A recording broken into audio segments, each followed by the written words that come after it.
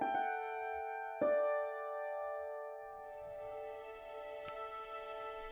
back! Hey everybody, it's the Boy Howdy Podcast. I'm Annie. And I'm Bill. After 2 weeks and multiple failed attempts to record this goddamn podcast, we're finally back. Also one computer later, another version of GarageBand later. Yeah, Annie came over last Saturday to record, and we sat there for an hour trying to get my old computer to get GarageBand to run, and it kept on crashing, and instead of recording the podcast, Annie spent the entire afternoon playing Fire Emblem in my bed and then fell asleep. Yep. Until Foley came by and picked you up, and I'm a super great guest, y'all. Oh, it's so nice to be recording. The spoilers for people who don't know how we record this podcast.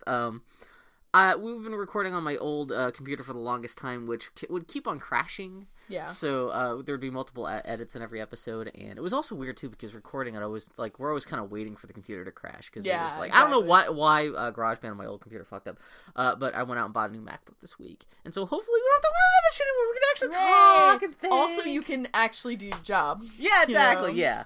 So how you doing? I'm okay. It's the weekend, so I'm doing all right. You're okay? Yeah. What are your plans for this weekend? I gotta pull up our show notes. Fat lot of not much. I have to go talk to my tattooist about my tattoo.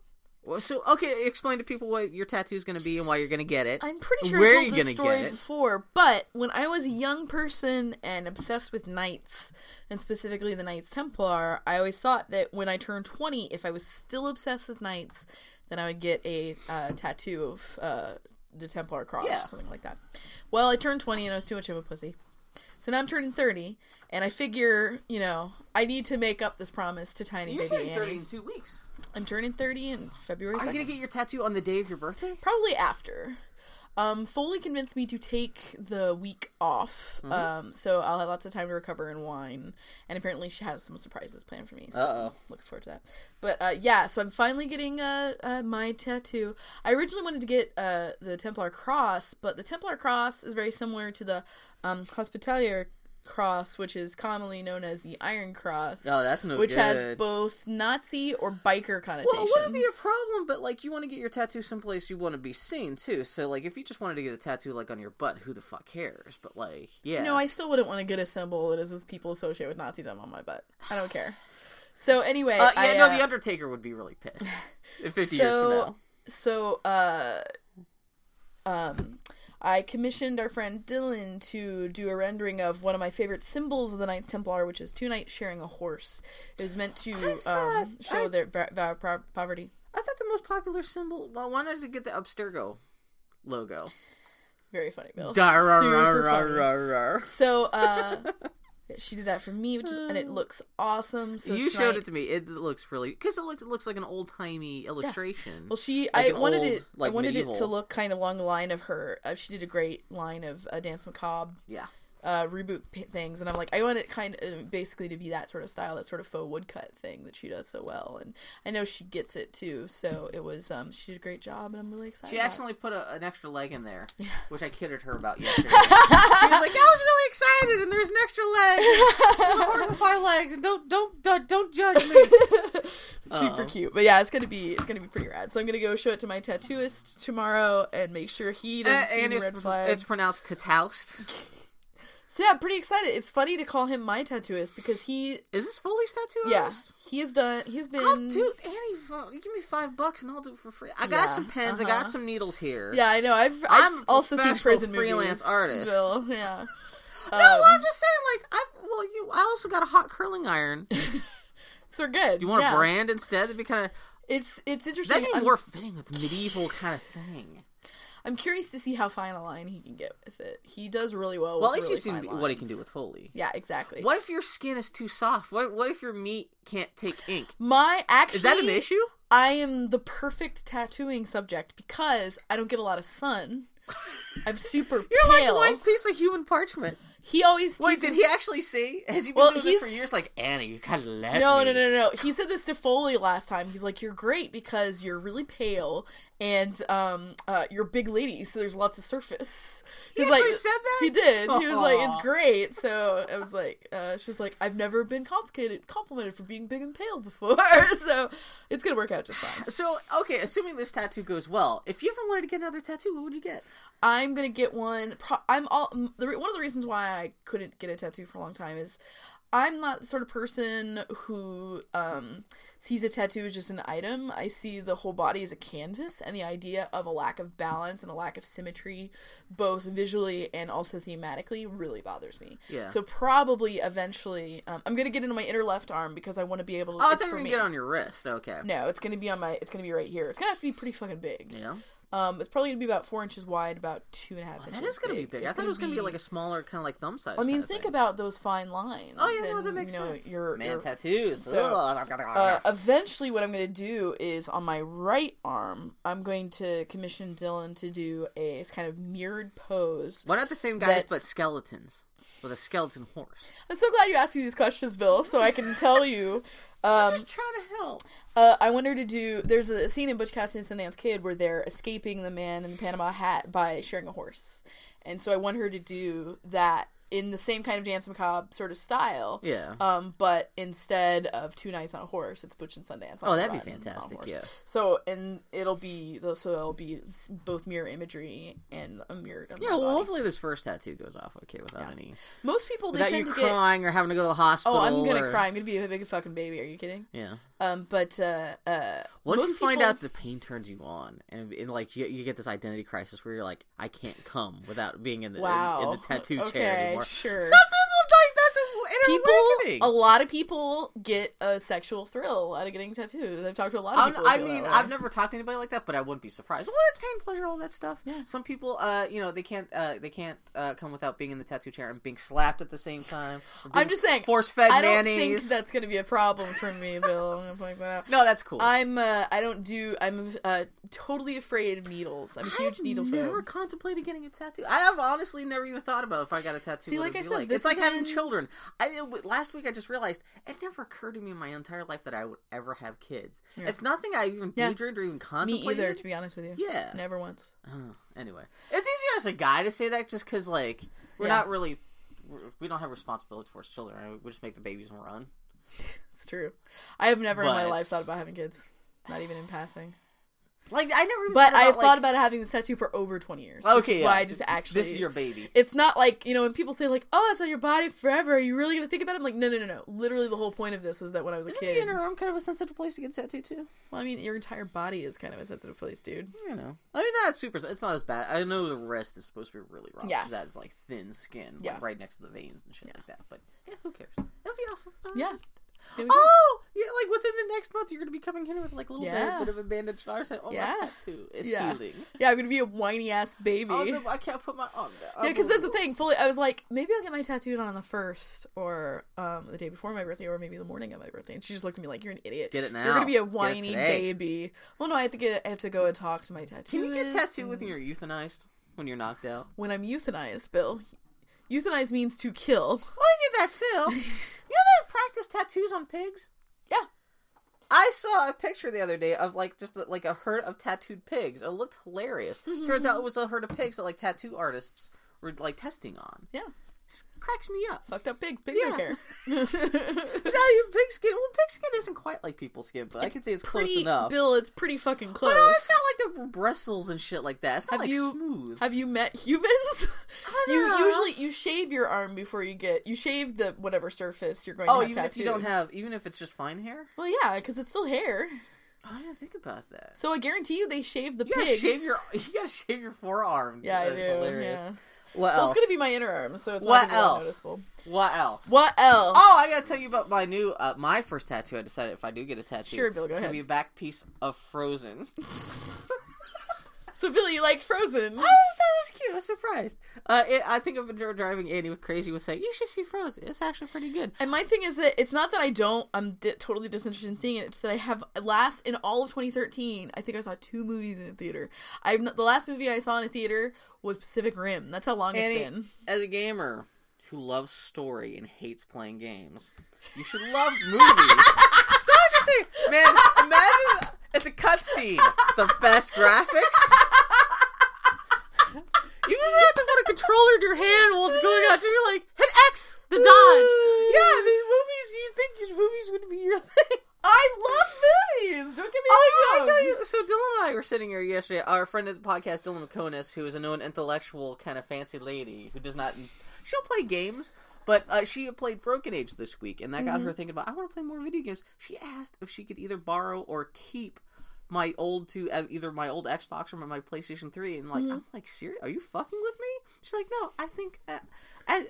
she says, as someone who wants to be culturally literate, she feels like she should at least try to play some more actual console games. I was like, holy shit. Then I'm like, what do I give her? Exactly. What games do I give her? And I went looking through my game library last night, and I was like, what the fuck do I give her? Yeah.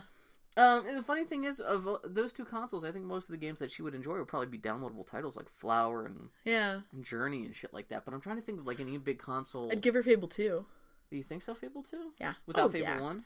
Yeah. Did you see Fable 1 Anniversary? Yeah, they're going to come come out with that in a week or two. I forgot forgot about that. I think Fable 2, the old console. Fable 2, well, that you're going to loan to Dylan. If you want to loan her Fable, there you go. Shit, I forgot about that. But I would give her Fable 2. Was Fable 2 on the Xbox? That was a 360 game. That was so long ago. Yeah. Why Fable 2? Just because of the story? Yeah, the gameplay is fun and really accessible. Yeah, I'm kind of curious to see how she would adapt to the control stuff. Because I think anyone could eventually adapt to a 360 or an Xbox or a PlayStation controller with given enough time.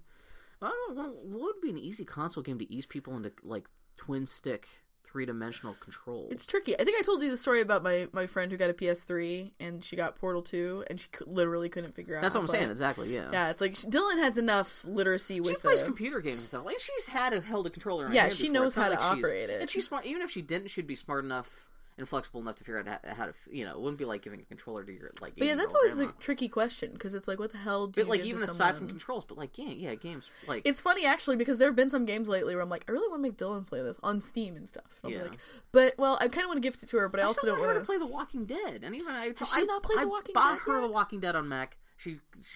Zombies, she's not a big zombie fan. Neither am I. And I was still, that's what I was telling her. I was like, if Annie can stick through it, like, you can. Because it's, not really graphic. I'll give her Wolf Among Us. That's got a werewolf in it. That actually may not be a bad idea. Man, that's the thing. I want to play Walking Dead, but I want to play it until they got more episodes out, because Telltale's working on so many games right now. Yeah. It's like a million years for them to actually, like, it's probably going to be summer before we get the next goddamn Walking Dead episode. It's been 3 months since the first Wolf Among Us episode came out. I saw people complaining about it.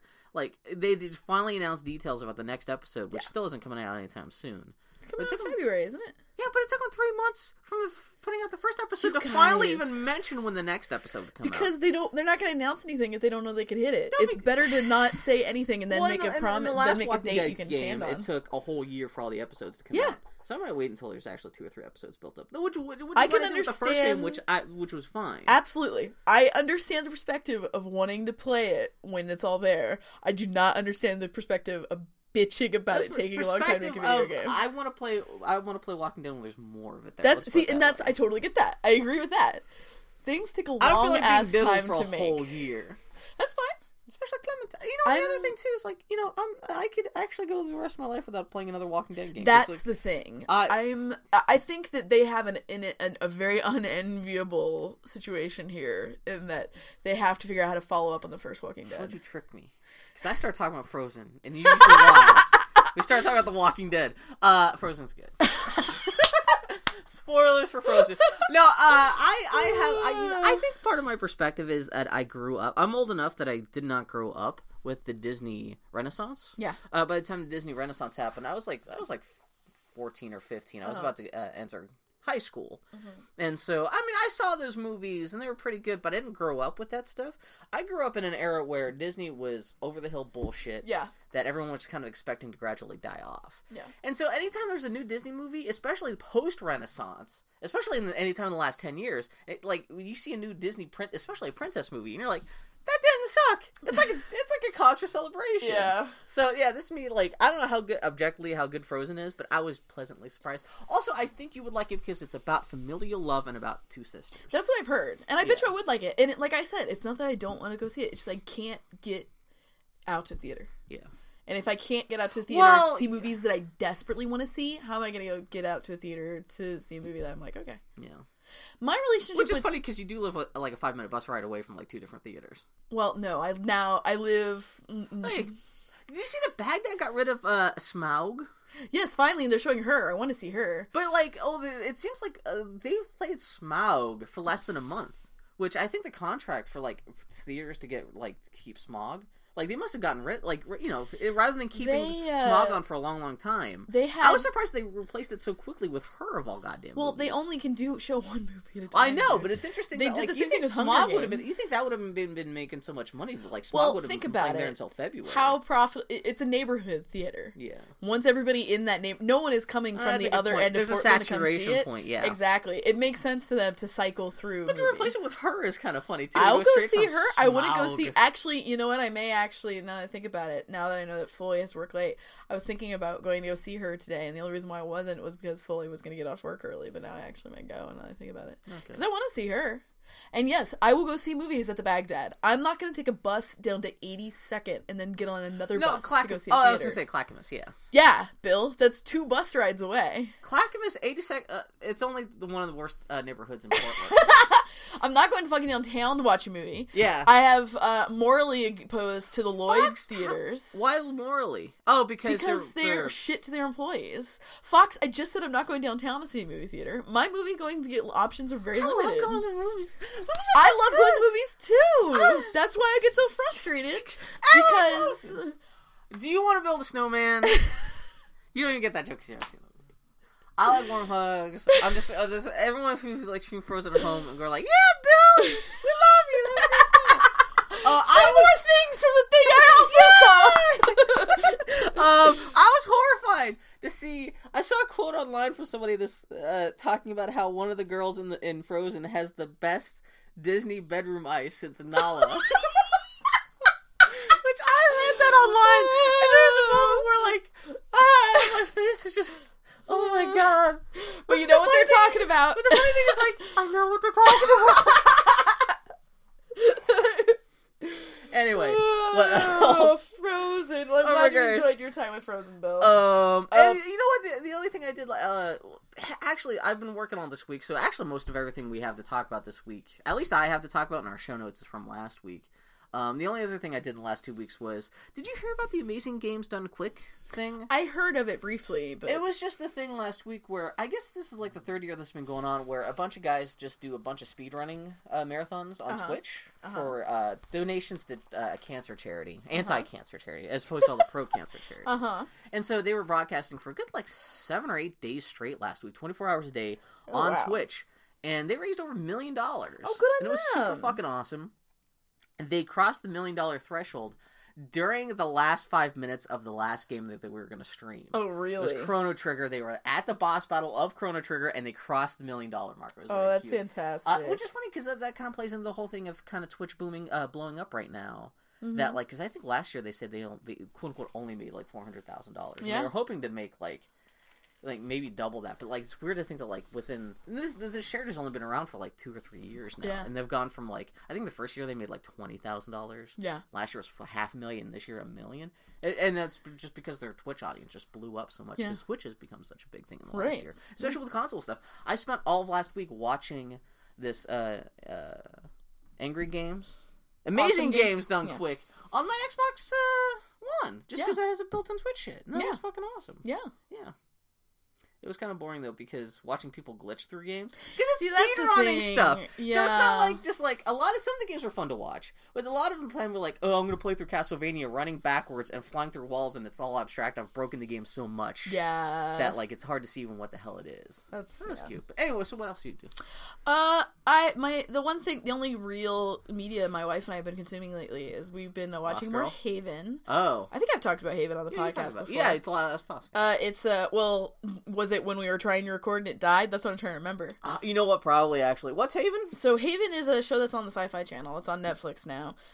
Where the reason why we watched it is the main character is played by Emily Rose, aka Elena from Uncharted. Oh, yeah, I do remember. You went on the spiel last week and the podcast broke down and then you went to sleep. Yeah, I remember now. I can't talk about Emily Rose. I'm just going to bed. So it's the lady who plays Elena from Uncharted and her love interest / sidekick on the show is a guy named name Nathan or Nate. Oh, that's funny. So it's just her shouting at Nathan and Nate. Sci-fi? Yeah, it's a sci-fi channel. Is Lost Girl on Sci-Fi? Yes. It is a Canadian television show, but I think it is shown on Sci-Fi here in the States. Okay. Anyway, it's pretty cute. I enjoy it because it's a lot, it's these things that are kind of in the Buffy vein. Sometimes they get very self-important and like over dramatic and shit. Yeah. What I like about Haven is that it very much so feels like it knows what it is. What's the premise of the show? So the premise of the show is that, in full disclosure, I missed like the first 5 episodes because my wife watched it when she was sick, but it's very drop in and out. It's about because it's very Monster of the Week. It's about the show called Haven. Does sound like Buffy. Even aside from the premise, but just like the tone of it. Yeah. It's about this show. It's not really, but it's about the show in Haven, Maine. This town in Haven, Maine, which is this small coastal town, about 20,000 people, and it is afflicted by the Troubles. So there are people have in their family bloodlines these various abilities. Some are beneficial. Most are like some sort of maybe burden. You did talk about this, because I think we actually had this not just last week, but I think maybe in the last recorded podcast. Because I remember, we did not last week. We did not get. This is the worst podcast. No, but I'm just saying we did not get a chance to record long enough to you explain this premise to me long enough. So you've mentioned this. Yeah, because I remember the Troubles. And the Troubles aren't. They're monsters. No. It's people. You'll be born, and when you have a stressful event, the Troubles will be manifesting you. And it can be everything from I accidentally manipulate the weather to my blood gives people superpowers to I cause pressure. My blood tastes like cherry candy. Oh, that'd be fucking awesome. We watched an episode last week that's about crushing pressure stuff. What's funny is that we kind of wanted to watch the show for a while because Emily Rose is in it, but we didn't really want to buy it. We were waiting until it was on Netflix. My mom, a year or two ago, had told me about the show and that she really liked it. So when I talked to her on Sunday, I said, "Hey, Mom, we're watching a show that you like. We've gotten into Haven, and we are only about halfway through the most recent season." Mm-hmm. My mom is the cutest. She immediately goes, "Oh, yeah, I really like that show," until giant spoiler about the end of the most recent season. And Foley and I are just we're FaceTiming. We just stared at her in mute horror like, what did you just do? I just told you we're halfway through the last season. Aw. She's fucking cute. But no, it's a cute show, and I like it because it doesn't take itself too seriously, and it keeps it except when it does, it's like Buffy. See, but no, Buffy sometimes took itself too seriously, and it got to the point where you would have... what I like about Haven is there is an overarching plot, but they never spend more than 2 episodes in a row on that overarching plot. It's mostly Monster of the Week stuff. They're more interested in seeding the plot in the Monster of the Week stuff. Did I ever try to make you watch Community? You're one of the people who saw Community We've had and this went conversation like, I hate a Community. lot. Yes. I chose Parks and Rec instead of Community, and I can't get into Community. I've tried it. I'm not into it. Parks and Recreation was terrible this week. So, Community's back. Community is good because now the new showrunner, and Community actually had one of its best episodes ever, this week. And I've been trying to get my housemates into watching Parks and Recreation, and Parks and Recreation now follows Community on TV. And so we watched Community, and we were like, oh man, that was fucking fantastic. Yeah. And then Parks and Recreation comes on. It's one of the most boring, lame-ass episodes ever. It was not a good episode.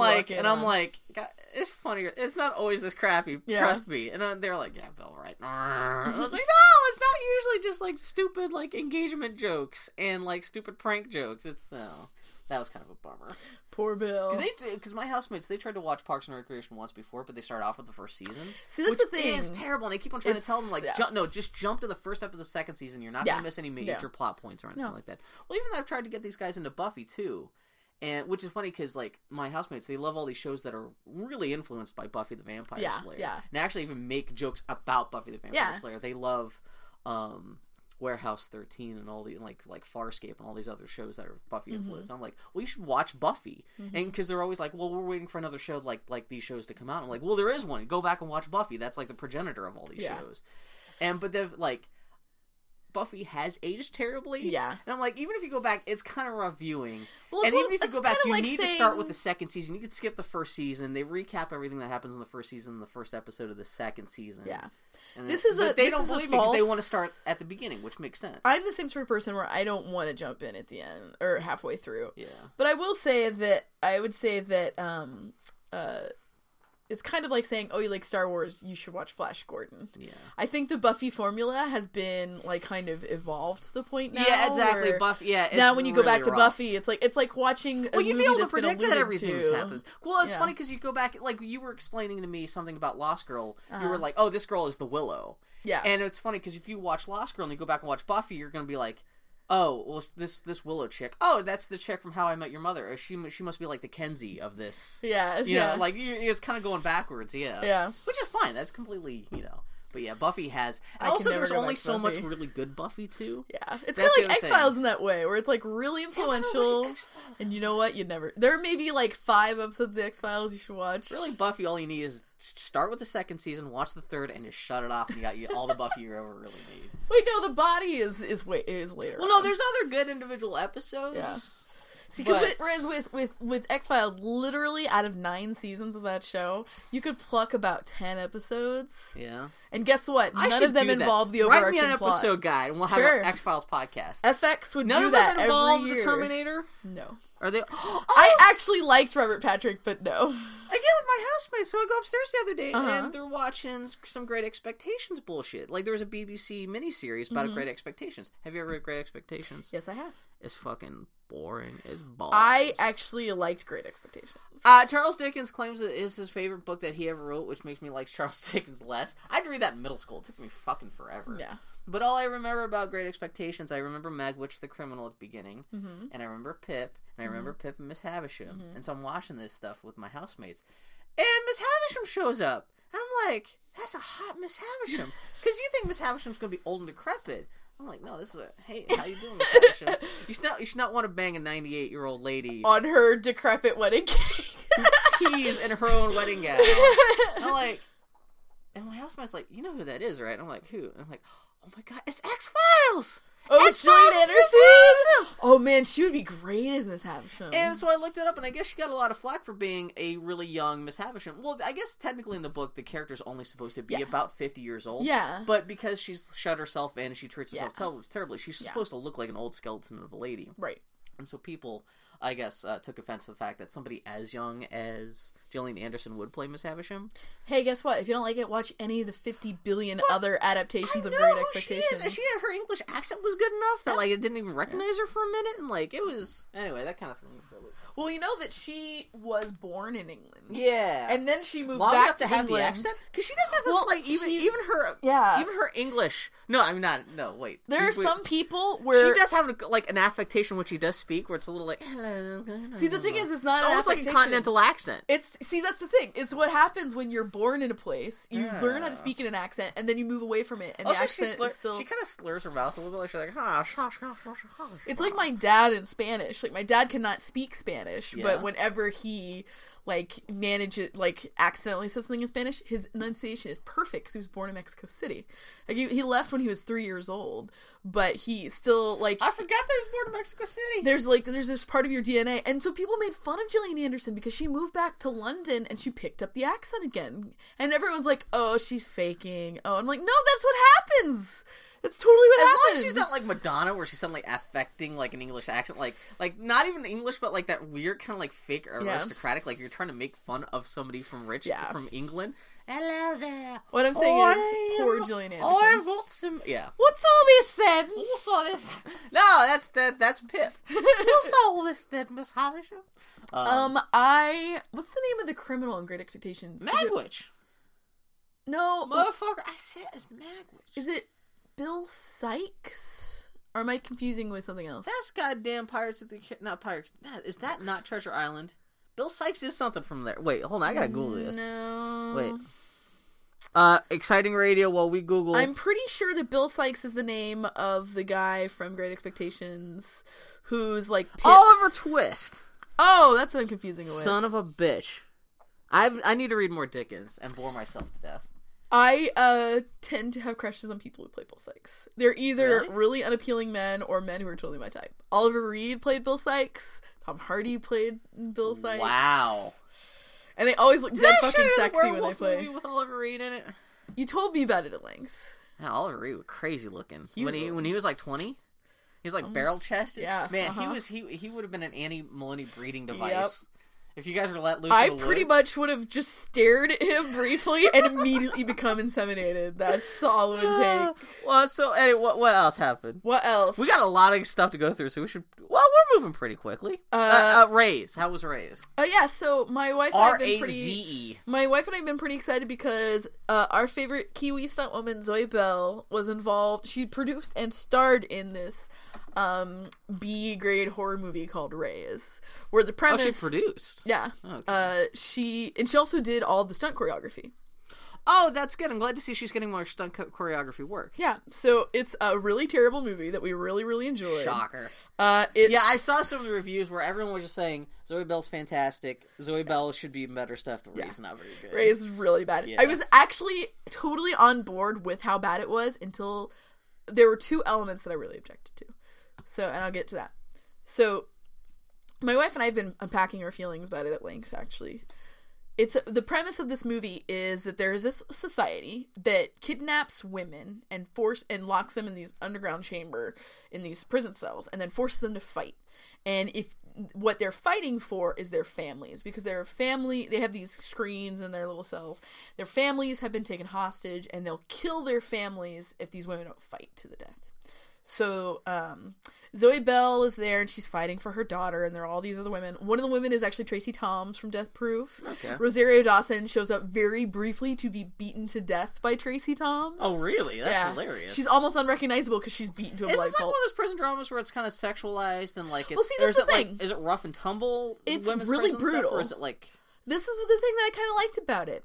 It was... I'm not going to lie and say that it wasn't vaguely sexual to me, because if you show me a really built woman in a white tank top and gray sweatpants, I'm the sort of person where I'm like, yes, that is sexy. But at the same time, that's why you're jerking it so sweetly while watching Prometheus until she gets into the baby extracting machine. You're not wrong, actually. You're like, oh my god, no. But no, it's like, but at the same time, that's not. It's obviously sexualized because it's a skin tight. Yeah, but there's a difference between like a fucking battle bikini top or something like that. No, it's not like who's the guy who did like Faster Pussycat Kill Where it's it's not just trying to be titillation, and it's not an excuse just to have a bunch of half naked ladies on the screen. There's other stuff going on. But unfortunately, it's a terrible movie though. So the brutality is frankly about a little more brutal than I can handle. Mm-hmm. It was everything short of viscera, but it's probably because they couldn't afford viscera. Broken noses and arms. And and like it was more than I can handle. I can enjoy fantasy violence, but it was a little. It was how a little badly does Rosario Dawson get beaten to death? Oh, pretty badly. Like she's beaten beaten to death, dude, with someone's bare hands. So it goes out. Is it Zoe Bell? No, you said Tracy Toms kills her. Yeah. So it's like it's one by one. So it's a dumb movie, and the society doesn't make any sense. And what I really objected to is the ending was really like literally the last 5 minutes. If I would actually re-edit it just to change the last 5 minutes because the last 5 minutes are so lame. But what I really liked about it, what it reminded me of in a weird way, in a roundabout way, was Tomb Raider, the Tomb Raider game that came out. Mm-hmm. I had a conversation, I had a conversation with a friend where we were talking about how it was, and I think we've talked about it on the podcast, that it was strange that in that scenario, they, all these men on this island did not talk about her sexually. Like, in that scenario, they would have. But as a woman... What do you mean just commenting on her sex, or they're gonna rape her? Like, yes, both. All of the above. In that scenario, you would not have an island full of men who have not seen women for years and years and years and not talk about her in some sort of sexual manner, at the very least. Yeah. But it was such a relief. I didn't contemplate that, actually. It was such a relief to be a woman playing that sort of game and have it just be an element of survival. Mm-hmm. And, I mean, you could essentially have taken that game and made her a man with no alterations. At some point in that Tomb Raider game, if maybe there were some sexual charged moments to that game that may have got taken out after the producer's whole, we want you to protect her, and there was like sexism allegations and stuff like that. But my point is that... But whatever, end result is. For all intents and purposes, it was gender neutral, and that was really appreciated by me, because there's an element of fantasy in this stuff, where as a woman, that's shit you have to deal with every day passively. Yeah. And it is such a release and relief to consume media where that's not part. I mean, that's escapism. So is that one of the good things about this movie, then? Well, let me get to it. Yeah. So, having for me, one of the purest parts of things of escapism in summation is having women who can be sexual without their experiences being sexualized, because that is just pure fantasy. So in this movie they do a really good job of that for the most part. Some of the women, it's implied that they are drunk, they get drugged in bars and stuff, but even then it's not, it's more shanghaied rather than like rapey. And I love the fact that even rapey can be an adjective. But like, by the way, dude, it actually makes me tense up every time you say that. You can say assaulty or something. Please don't say. But I got you. I'm just saying. There's that charge. That word is a trigger in of itself. So there is one of the women in the jail, of course, is really kind of into it. She's crazy. She's a sociopath. She's gonna kill everybody. And they decide that woman happens to be a midget. The way that they are gonna show part of her trying to manipulate the other women and trick them up and fuck with them is talking to them about sexual assault. Mm-hmm. And, like, accusing them of having been assaulted or talking about her own sexual assault. And it is the most unnecessary thing. Like, they do it to show how crazy she is and, like, how she'll do anything. But it introduces an element that is totally not needed in the whole film. Yeah. That made me so uncomfortable that I was like, is that how it ends? No. Or that's just no one she's just goes a character in it. Okay. Because the rest of the movie goes out of its way to not introduce that to these characters. You could have a scenario of women being abducted. I wonder if they keep that out of the rest of the movie just so it's supercharged when that character shows up. See, it's like, God, it's not presented with that sort of weight or gravity. Did you see that Miss Claudette, the older black lady from Haiti, from Orange Is the New Black? She got in a car accident. The actress. She was in a coma for like most of December. I don't know if anyway, for some reason you talking about Raze got me thinking about Orange Is the New Black, and that's the movie that came out this week. Anyway, women's prison in stuff, summation, Raze is not very good. Zoe Bell was really... One of the things that Foley and I talked about it later, it was like, it's really nice to see Zoe Bell in a movie where we're not just rooting her on, and like we want her to do well, but she actually was pretty good at it. Like, legitimately, without caveat. So I hope it'll turn into something else for her. But yeah, the fight cinematography was super good. Super good. Cool, I'm glad to hear And, it's if you like the idea of watching women beating the shit out of each other, then you should by all means get it, but it's not... I would not have watched it if it were not starring Zoe Bell. I've never gotten a boner from women punching each other. I think it's cool. I love tough women or anything like that. It's not a boner thing for me. It's just there's a type of there's a very particular type of women's empowerment, and it's a really tricky line to cross. There's the idea of empowerment through endurance. It's a very hard thing to manage. A movie that does it really, really well is going back to the Tomb Raider stuff. Yeah, actually. There's a Gemma Arterton movie called The Disappearance of Alice Creed that is a really good empowerment through endurance sort of movie. Yeah, Tomb Raider sort of thing. The whole idea of... technically, there's something about Mary is the same kind of thing, because she's in having to endure all these guys around her. Why do I even try to talk about these things in this podcast? I know. Go ahead. Raze was bad, but I liked it. Bill, what else did you do? Say something else you earnestly believe in, so I can poke so you can make fun of it. So enough Boy Howdy listeners have told me to try Brothers: A Tale of Two Sons that I did try it. You told me about this. Even though, because I gotta play, because Justin McElroy voted that his game of the year this year. Yeah, and I'm actually I bought it on sale. I did too. I downloaded it. I had it. I just hadn't played it. And it had one of my favorite levels that I've seen in a game in a long, long time. Mm-hmm. There is a part in that game where you are wandering through a valley that you realize is actually the site of a battlefield filled with dead giants. Oh, really? And navigating through that level... Does it take you a while to figure this out? It's not, apparent from the moment you walk in? Not really. You see a dead giant, and then you realize there are more. Oh, and it's that's just, nice. A really nice... It's maybe one of my favorite levels I've So it didn't take you too long to get used to the controls, because the controls bug me in the demo. Oh, I still hate the controls. My brain cannot... the controls, you get used to it in 5 minutes. No, you don't. No, fuck that I almost finished the game. Yeah. So how long is it? Just like 2 or 3 hours? Apparently, I'm almost done. See, I kept picking up and putting it down. Somebody said you got to the last boss. I know. So let me finish.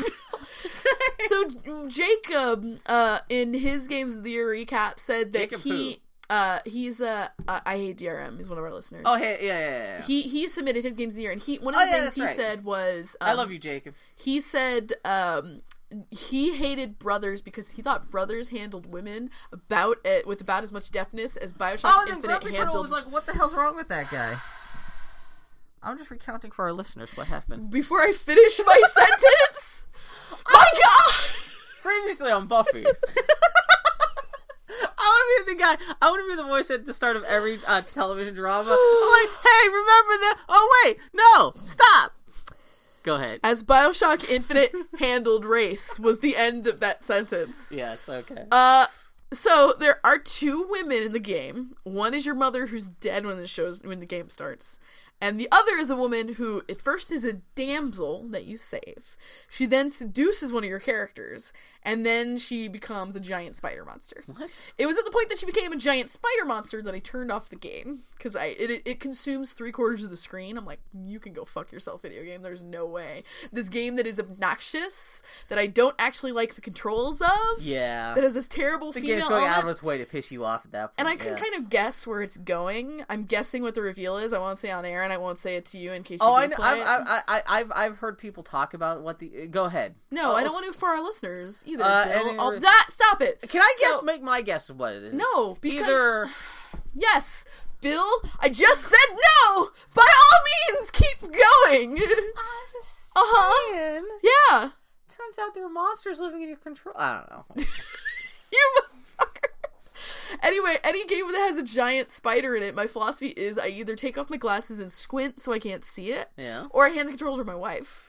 Well, these controls are so ass terrible and hard to understand. Oh, if you just gave that to Foley for us, what the hell is this shit? What are you doing to yourself for 2 hours? The spider is 3/4 of the screen, so I can take off my glasses and squint, but it's still this giant spider-shaped orb. This is Boy Howdy, official review of Brothers, Tale of Two Sons. Fuck Brothers, A Tale of Two Sons. Actually, one of my jobs this week was actually designing a giant spider boss for a video game. Yeah. No. It was specifically supposed to be a cross between a spider, a crab, a couple different things. Yeah. We're supposed to be trying to make it as gruesome as possible.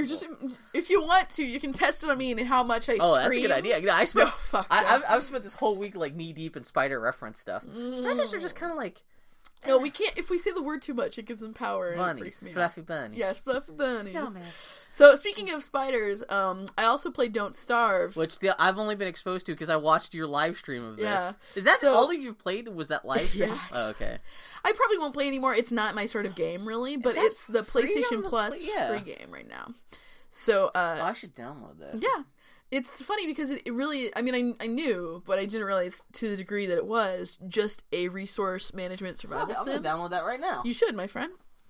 And, there's really nothing else more to it, and that is just not the sort of game that I like to play. I enjoyed what little I played of it, and I enjoyed streaming what little I played of it. What I really kind of liked about it and found obnoxious at the same time was that it drops you in without any tutorial whatsoever. It seems like they're kind of aping Minecraft, not in just the fact that it's a resource management game, but pointedly not going to give you any tutorials. Yeah, and I'm sure there's amazing... That's not the good lesson to take away from Minecraft.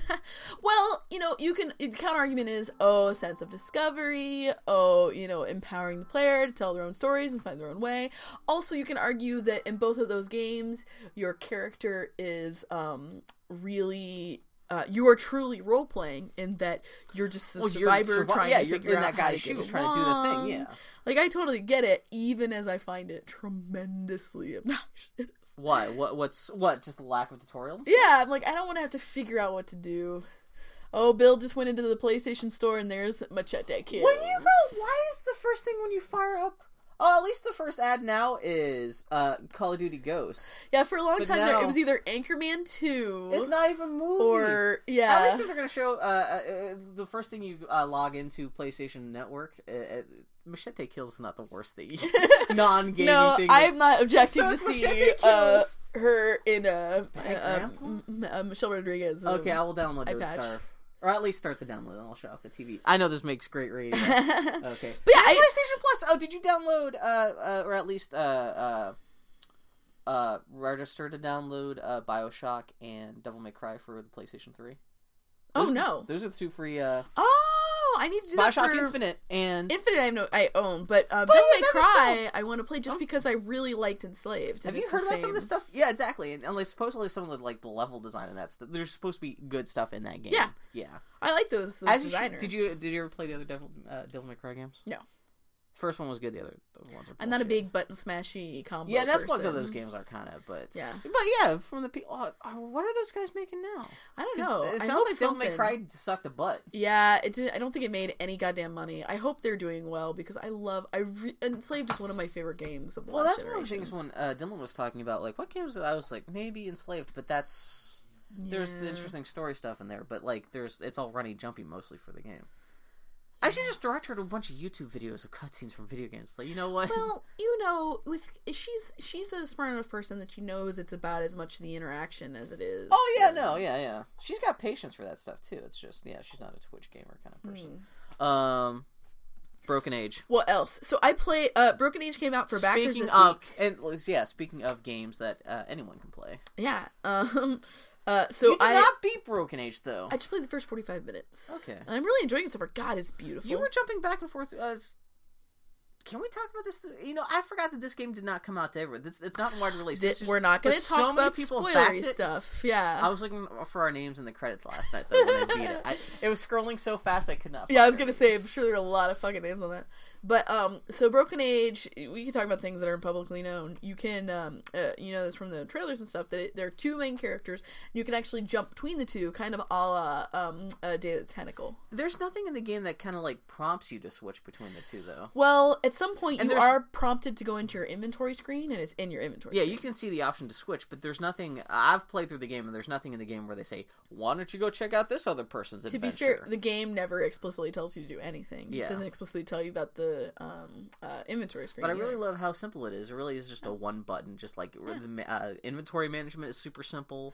I gotta say, man, I'm really into one button games right now. Shadowrun Returns is a one button game. Yeah, that's some good shit. I have seen people complain about Broken Age being the gameplay being too simple because it is just a one button, like it's really simple inventory management. Yeah. You click and drag things out of your inventory onto the things you want to apply it to, or people in the environment you want the things in your environment to apply to. That's fucking awesome. And also people are like, I thought this game would be a longer game, even though this is only the first half of the game. It's about 4 hours. It took me about 4 hours to beat this game. Man, this is actually Broken Age is actually longer and more robust than I was expecting. For a $3 million game, just like as someone who actually does work on games, not entirely dissimilar to this, but I'm at least familiar with like the budgets for 2D games like this. Yeah.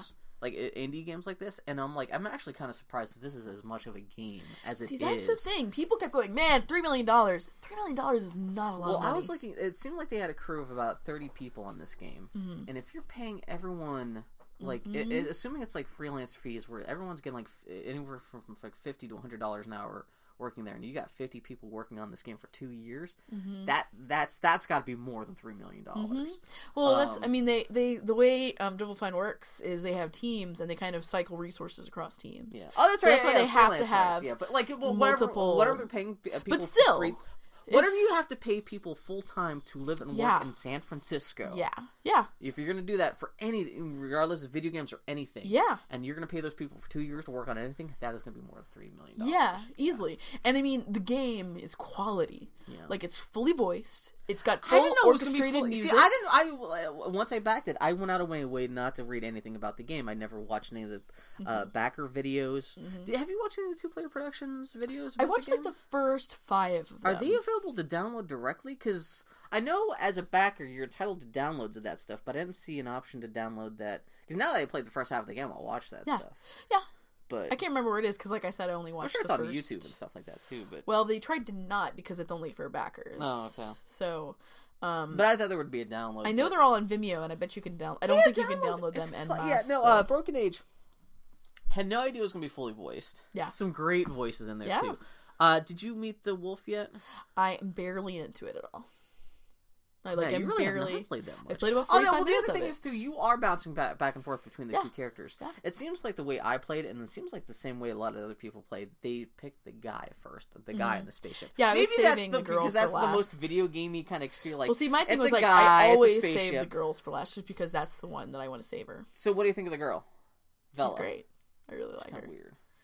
A little freaked out by the fact she's female and dark skinned. That's a bit too much for me. A double whammy. It's trying to be some fucking Gone Home shit. She's gonna be gay Dracula too. Did you see the Dorkly Gun Home video? Now it's a game. So good. So good. Did you see the thing where if you this is actually completely unrelated, but like one of the Far Cry games, they changed it so like if you download a ripped copy, like a legal copy of it, it works perfectly except instead of bullets you shoot chickens. I saw both of those things the same afternoon and I was like, oh, that's kind of funny. But yeah, no, the Gun Home thing is fantastic. Oh yeah, Polygon voted Gun. This is part of the show notes, but yeah, Polygon voted Gone Home as their game of the year, and everyone shit their lids. Yeah, which good to those guys. Yeah. Yeah, I saw that like Steve and Carla posting pictures from the Steam development. Yeah, going up in Seattle this weekend too. That was very cute. What else? What happened? Broken Age. Yeah, so Broken Age, beyond being fully voiced and have is a beautiful orchestral score by Peter McConnell. Oh I did not know. Orchestra. They got like the Australian orchestra to play this music. And Peter McConnell is one of my favorite musicians working games. He was one of the music guys at LucasArts back in the day. He did Grim Fandango. He did Full Throttle. I mean, he's one of my favorites. Yeah. God damn it. Did he do the music for Bully? No. That's Sean Lee. What's that guy doing? Working on Bully 2. He needs to score Star Wars. He actually did say 2 years ago he was working on Bully 2. So, There you go. Anyway, yeah, but it just looks so beautiful. It's like an oil painting come to life. Yeah, love the oil pastel look. Yeah. Oh my god. It was Colors funny because so a couple months ago, some of the Double Fine guys were just streaming themselves just working at work, working on Double Fine. And I actually watched whoever designed. There's an old grandpa character. Yes, I love the grandpa. From the girls part of the game. And like I remember I just got to see him draw that character. It took him like 4 hours, but like he was putting together all the pieces for like, here's the head, here's the body and stuff like that. I was like, oh, I remember like this guy drawing this like 6 months ago. I'm like, yeah. But yeah, no, the fucking oh my god, it's drawn so prettily, and especially I got this brand new computer which has the Retina. I got a MacBook Pro with Retina display, which is super HD. Yeah. Like that, I was like, I was playing it at home on my 27-inch computer. Oh, see, I want to kick that out to my TV and see what it looks like. Yeah, the score is great, and yeah, it's not the most complicated in the world because even for adventure games, most of the puzzles in the game, there's not that many pieces to the puzzles. It's usually just go up to this one person, they want one thing, you trade them, and you know, it's just a big trading sequence. That's what most of the game is, but it's still, I just like being in that world. Mm-hmm. And there's not, like, a lot of game to that game. Yeah. Well, see, I think it's just such a fucking pleasant experience. It's still interactive, and it's just, I think, for me, my favorite aspects of adventure games were not so much solving puzzles.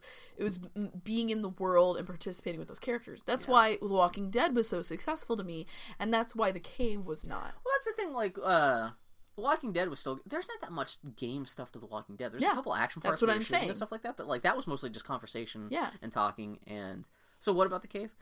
The Cave was kind of bunk. No, but my point being that The Cave had a world and had characters to it, but it was primarily a puzzle game. And it was also kind of a clunky one at that, too. This is the other thing. This is the most technically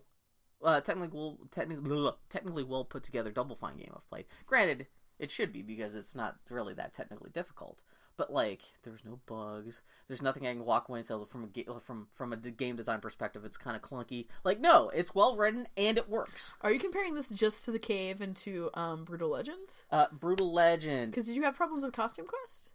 Costume Quest were just like weird UI decisions and clunky controls, where everything just from like a production point of view kind of feels off. I mean, graphics and music and everything look fine, but just like there's Double Fine games, ever since they've gone 3D, well, that Double Fine's always been 3D, and I'm thinking more Tim Schafer, but Double Fine games have always been great writing, great graphics, great sound, but there's always been mechanically some kind of issues with the game. Either it's gameplay or its controls are funky or something like that. Even stacking was a little clunky in parts, and they're also known to be very glitchy games, too. And so, well, I've seen supposedly, again, Justin McElroy, his review for Broken Age for Polygon actually did mention that there were a bunch of scenes where the background just dropped out and just turned into black. And I saw Tim Schafer on Twitter was like, we're going to fix that before the game comes out for like wide release. Is technically, like an alpha. Yeah, this is still, they have time to patch it before they actually start selling it to people. But, yeah. See, I had no problems with this game. To be fair, I will say this with the caveat that my wife and I have been playing Battlefield 4 and have not encountered any glitches in that either. You guys are just lucky. But we're very lucky, I guess. But I have never experienced glitching in Double Fine games except for Psychonauts. Psychonauts had some. The cave, we had some crash. Dylan and I, the game Yeah, crashed. you guys were telling me about how the cave crashed so badly it absolutely ruined your experience with it. Yeah, it crashed a good 3 or 4 times. Which I can totally understand, because I've had games locked too where I'm up like, my fuck console. it, walked away. Yeah. You know, that happened to me and Knights of the Old Republic 2 on my original Xbox. Yeah, but the cave was actually badly enough put together that like we kind of like not regretted playing it, but we were like, why did this come out like this? Yeah. Broken Age is just one of the most beautiful. God damn! I backed it for $100. I have only played. What do you get for $100? Shirt, poster, access to the forums and the video, soundtrack, early copy of the game, and I can't remember what else. Yeah. It was a long time ago that I backed it, but I even just the 45 minutes I've played. Maggie is funny too. The $100 characters. I know it's Tim Schafer. You expect it to be funny, but stuff last night I was like, that's. I thought I was gonna get to finish the sentence there. Nope. Tim There's a funny bastard. Dylan also, you know what? There's other parts of the game. Dylan also pointed out one sexually weird part of the game that we're gonna have to wait until you get there and actually the game gets out, because I want everyone else's perspective. Maybe I'll wait for a month from now. People have to remind me and go back about some kind of weird sex joke that seems to be in the game that like you may not get, that Dylan had to point out to me, that when I bumped into it last night I was like, yeah, that is kind of, is that a Devil Find Sex joke that like is really kind of like trying to go over, I don't know, anyway. The other game I played is that Bill finally got me to play Fire Age Awakening. Or excuse me, Broken Age, or no, fuck. Broken Age Fire Awakening, Emblem yes! Awakening, there we go. Woof. Yeah, just, it only took me a whole year. I feel like an idiot because you kept describing it in the ways that sounded the least compelling possible to me, because you kept describing it like XCOM. And XCOM is not interesting me. Yeah, for people who don't know, Fire Emblem Awakening is the 3DS game, strategy game that came out last year. I didn't know. I didn't make the connection because I couldn't remember the name of it. I didn't know this was the last in a series of games that have gone on since the Game Boy Advance that were kind of a spiritual sequel to the Shining Force games. Yeah. That were on the Sega Genesis. And I did not have a Genesis back in the day. See, but I didn't play that stuff, so I have no frame of reference for that. Mm-hmm. Go ahead. Oh, sorry. I didn't have a Genesis back in the day, but when I started getting into games a little more, I got an emulator and the Shining Force games, and I really liked them. I mean, it's Fire Emblem. That's all it is. Yeah. The only thing that they didn't have the teaming up thing. Well, it's like isometric, battlefield, grid-based. Yeah, so it's basically the tactical element is just that it's essentially just a tactical RPG in that it's turn-based and you can equip your characters and their stats, but the strategy comes from you have a world map and you can maneuver your characters in this grid, and you take turns with the enemy. So it has like kind of the element of chess. Yeah, other people would argue that like also like other big games like this are like Tactics Ogre and Final Fantasy Tactics and stuff like that too. Yeah. So but I loved Shining Force, and I didn't know that this was basically just another Shining Force game. Had I really my only reference was the XCOM game, because that XCOM was the first tactical role playing game I'd ever played on a console, and that just came out a month before Fire Emblem, and it was actually people I bought XCOM on the Xbox 360 on a whim, because I always wanted to get into the genre, but like they've never put out for consoles, so I bought it because it was also getting great reviews. I was like, oh, this is actually a really good game. And then a month later Fire Emblem comes out, and I was like, I've always heard good things about Fire Emblem, and if this is like a portable XCOM, I'd be down with that. And I got really fucking sucked in. Yeah. And so when trying to explain the game to you, and I know you'd had played XCOM, that was my only frame of reference to say it's like XCOM except it's fantasy. I totally also, get everyone what you're talking can get about. married and stuff. Which is the most important part. Yeah. I totally get why you would go to that place, but to me, or as I see, XCOM to me is a tactic game with RPG elements as opposed to being an RPG with strategy elements. Yeah, that's a good point. Yeah. And that's where the difference is for me. Because also XCOM's a Western game too, and Shining Force and Fire Emblem are Japanese, and it's kind of a different kind of thing. Very much so. It's different sensibilities. A little more story-centric, character-centric. Yeah. So, but yeah, as Bill has talked about at length, and I'm sure y'all have all heard about, what makes this game unique is that you can, on the battlefield, you can literally put characters either side by side so they fight together and build a relationship, or you can actually team them up to essentially be one unit. See, this is the thing I forgot to even mention to you, because I was telling you, like, well, it's this tactical game, but you can match people up together and they become friends and stuff like that. And it was funny, you were sitting here playing last week and you were like, oh, you can match, like, you can actually group people together, like, as a unit. And it was funny, like, I didn't explain that well, but it's funny hearing you actually experience this stuff for the first time in the game, you're like, oh, that's clever. And I was like, oh yeah, no, that's what I'm talking about. Now, well, because before that, I had characters just standing next to each other in squares, and you get a similar bonus. But they're not a combined unit together, where they actually start becoming like either best friends if they're same lovers. Gender. But yeah. So, but yeah, it's really, really cute, and it's huge fun. roster of characters. See, that's the thing. I almost wish it was a smaller roster, just so that there could be a richer relationship experience between characters, because it's pretty shallow. Like, your characters can have 4 conversations together that allow them to potentially go up to being lovers, and you can stumble across them having conversations in the barracks. But that's the extent of the depth of it. And I wish that there were fewer characters just so they could do it. Yeah. It's one of those things, because like, I think that counted. There are 44 characters in the game, which is pretty crazy that each possible combination of those 44 characters has a unique, like path of their relationship growing together. Nuts. But that does mean like it's only like 4 steps of that relationship. Exactly. Yeah, but it's still that's pretty. But yeah, if there was like 12 characters. What game is it reminding me of just in the shit? Would be... What was that PS1 era game that was it Suikoden? I've always heard about those games, but I've never played them. It kind of reminds me... Yeah, I apologize for... I've always heard... On podcasts, I've always heard people pronounce that Suikoden. Okay, yeah.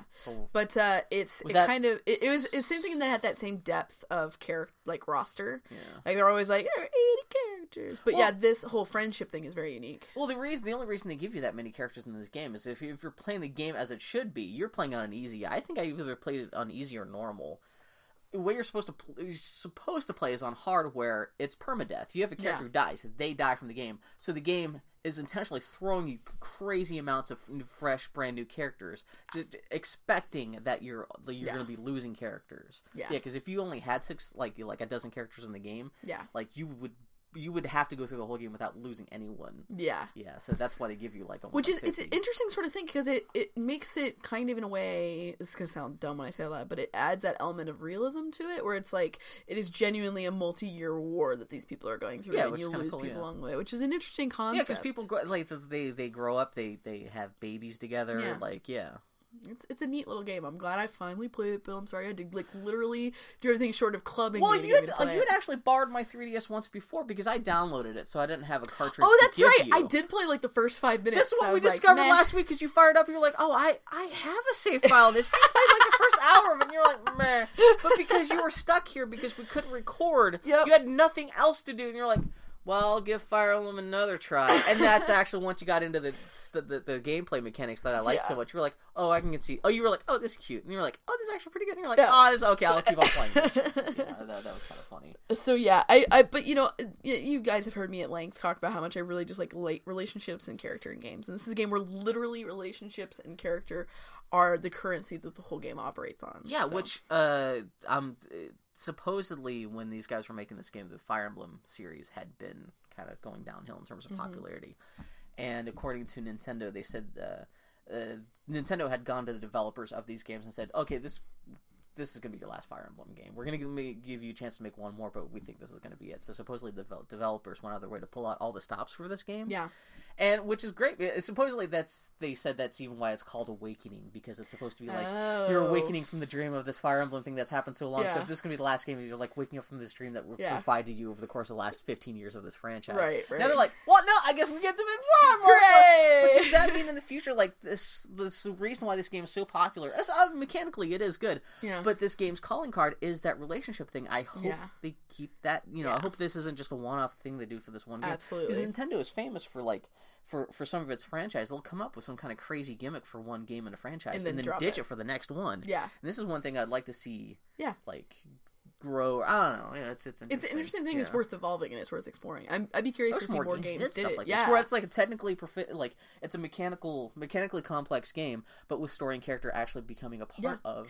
It's sort of like elevator conversations in Mass Effect. And I always wanted there to be more of that, and like a way for me to see my character. That's one of the things that's always frustrated me about BioWare games, is that I don't want to... One of the things that Dragon Age fixed with their whole camp system was the idea of you could come across characters interacting with each other. Because one of the... I hate these games where it's all about you and your character, and you don't get a sense of the community. Yeah. And especially when you're about a team, you should see the team functioning as a team. And I liked that if BioWare could steal anything, I'd want them to totally steal that and build up this whole thing. Especially like a Mass Effect game that's essentially just this, but in the Mass Effect universe, where you have like a squad of like this could be your N7 crew. Yeah. Like on your ship, like on the Normandy or I something. see where it's a huge amount of work. And B, if you introduce the element of choice, like in those games, you can have whatever members of the party you want. Yeah. So it can see all the difficulties around it, and you have to like build all these contingencies. But yeah, it's a really neat mechanic. Have you gotten part of Fire Emblem where you can start figuring out how to change classes and stuff like that? No. Yeah. That actually, once you figure that out too, you're like, oh, suddenly I can make these characters, gradually make them any other kind of class and stuff. That's pretty cool. Another profound statement. I forgot what I was going to say. Anyway, whatever. Who cares? You like Fire Emblem, that's all I care about. And all right, friends, we're going to take a quick break and come back for the Geek Week in Review. Woo!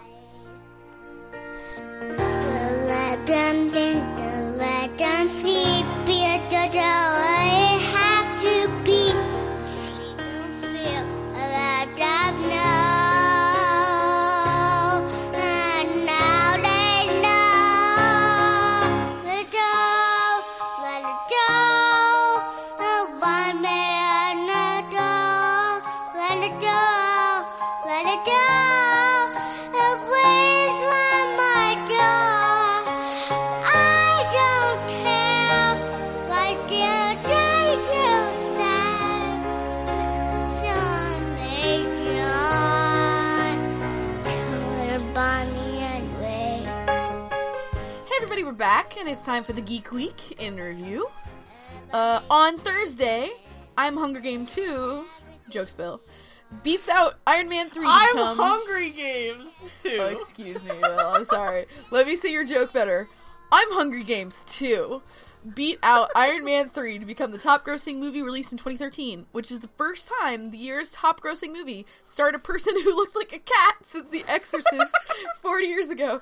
The actual statistic is it is the first time a top-grossing movie has been had a woman. Yeah, it's unfortunate it only cleared that like a week or two after the New Year's, because otherwise it could take 2013's top-grossing movie. Yeah. Now they have to say the top-grossing movie released in 2013 because but no, that's that's congratulations, Silver Linings Playbook. You look like a cat. You had 2013's most popular movie. Good job. No, that's right. I keep on confusing Hunger Games. That did not start off as Twilight fan fiction. No, you're confusing it with Twilight. No, wait. What's Twilight start off as fan fiction of? Shades of Grey. That's what it is. Started as Twilight. Isn't that coming out next year too? It's funny. Not. As soon as the Shades of Grey movie comes out this year, this will be like the third echo of like trying to capitalize on Harry Potter stuff with like kind of this like adult romance kind of like between like Twilight, the Hunger Games, Shades of Grey is capitalizing on the Harry Potter fanfiction phenomenon.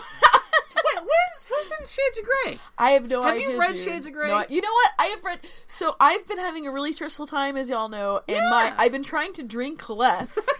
So my coping mechanism at work has been that's how you know you're an adult, when you have to say, I'm trying to drink less. Seriously, it's fucked up. Well, alcoholism gallops in my family, and I know I'm getting to the point where I'm like, I am drinking right now because I want to get blitzed and not think. Yeah. That's when you say, maybe don't have any alcohol for a while. That's how I'm like with Dark Souls. So the my coping mechanism at work has been sunflower seeds. I started sucking on sunflower seeds. My boss teased me. She says I sound like a little bird. I was going to say, you're going to poop like a bird now. Yeah. Little sunflower seed logs. I've got a vintage salt cellar on my desk filled with sunflower seeds. And then I have a friend of mine used to work at a shop or for a design firm that made things for Spencer's Gifts.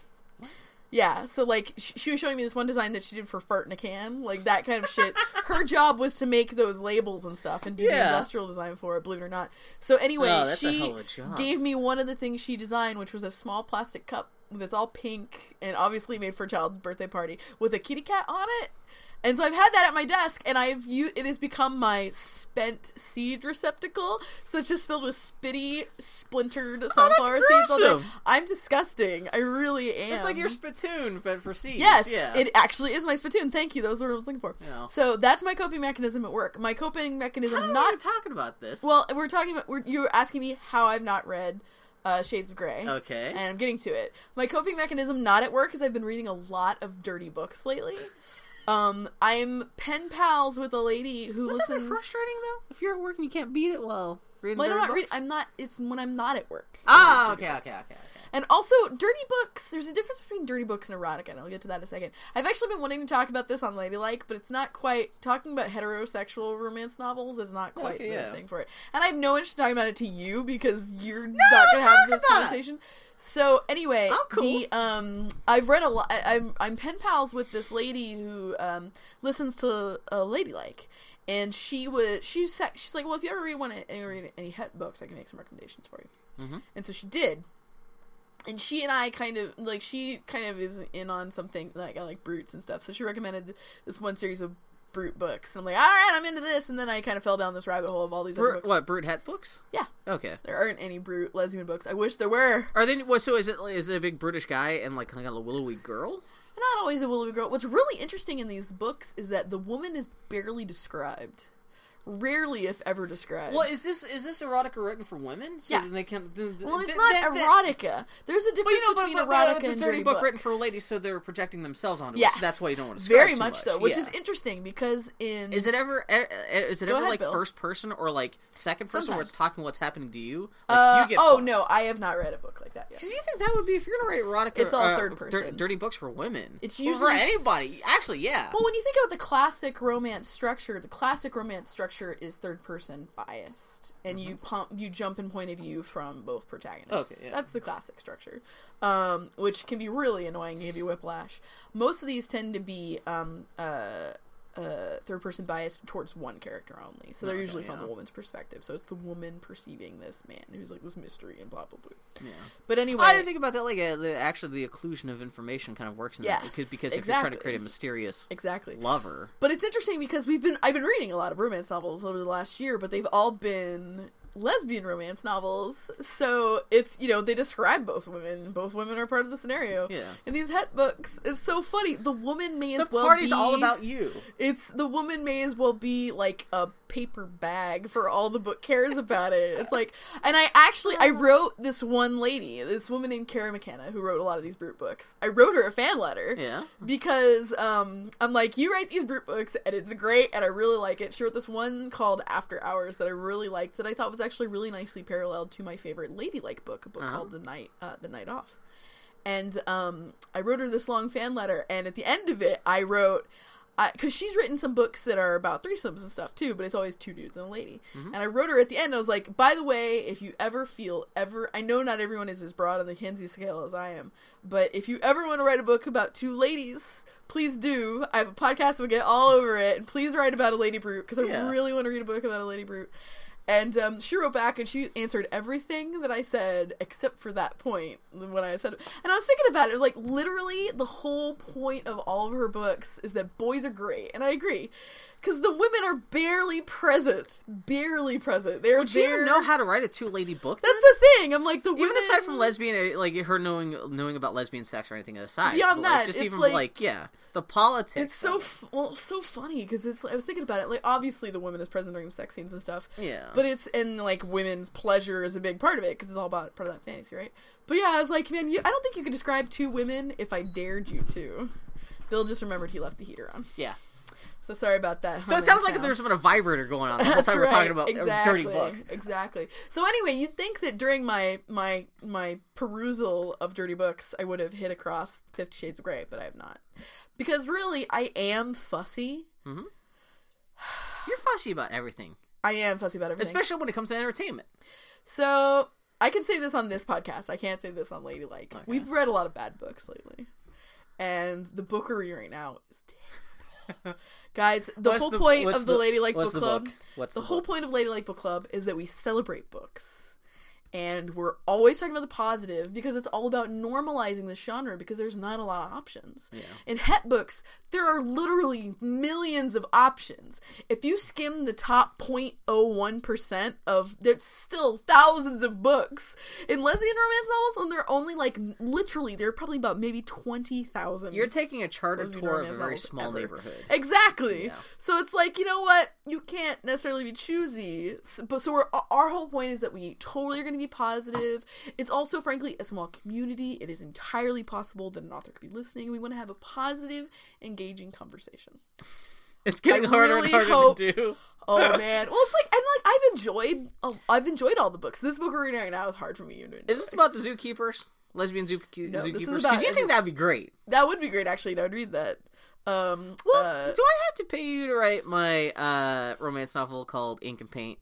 Which is about a girl at the Ink and Paint department. That's a really good idea. It doesn't have to be straight. It could be gay. It could be anything. But yeah. You got the title right there. It's a kind of perfect. Ink and Paint is like even that would actually be a really good dating sim when you think about it, because you could do it like kind of in the style of Ink and Paint. I need to fucking copyright this Ink and Paint idea. All I have to do is like send myself a letter saying write a romance game or book about Ink and Paint. It'd be a really, because think about it. You're in the Ink and Paint department. It's full of all these characters. They're there every day. You have an excuse to interact with them. The girls are kind of like kept apart from the guys, but they still kind of work together. Yeah. And the girls actually tracing the guy's stuff, and they're kind of like they're holding hands, like, no, you trace like this.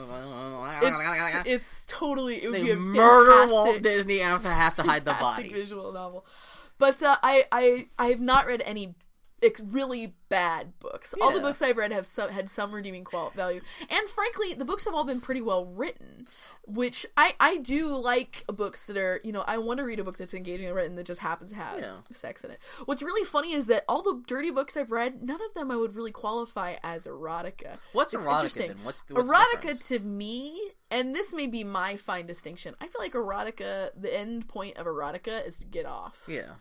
And you see, I would think just even from the names, like, you think dirty books, that would be the 20. Whereas erotica is supposed to have some kind of like literary merit. Whereas dirty books is just about you just getting juicy. See, I don't know, man. It's interesting. I'm trying to navigate. You have a thesis that's stewing. It is, yeah. Because it's like I feel like these books have sex, and they'll have explicit sex. And dirty books. Are you suggesting with dirty books, it's more just a book that has to be dirty? Whereas erotica, that's the point. Is like. Can dirty books just be a passive story about sex that's not necessarily centered around the reader about getting them off? Could still have hot stuff in there. We talked about this on Ladylike specifically targets the reader trying to get your shit off. Well, see, the thing is that we talked about this a little bit on Ladylike, where we had a dude who was writing a lesbian relationship, and he's like, "How do I make sure that this is not exploitational?" Yeah. And somebody wrote you guys about that? Mm-hmm. Oh, okay. And basically, what we came down to was, if the goal of a sex scene is to get the reader off, then it's exploitative. It's not. If the goal of a sex scene is to get the characters off, then that's the difference. Wait, it's exploitative if you're trying to get the reader off? Yeah. If the primary goal, if the number one goal of a scene is to get the reader off, then you're exploiting the characters. Because it's not about the characters anymore. Yeah. Yeah. Okay. That's from that perspective, I can see that. Yeah. If you were to sum it up in a postage stamp, that's what it is. So, I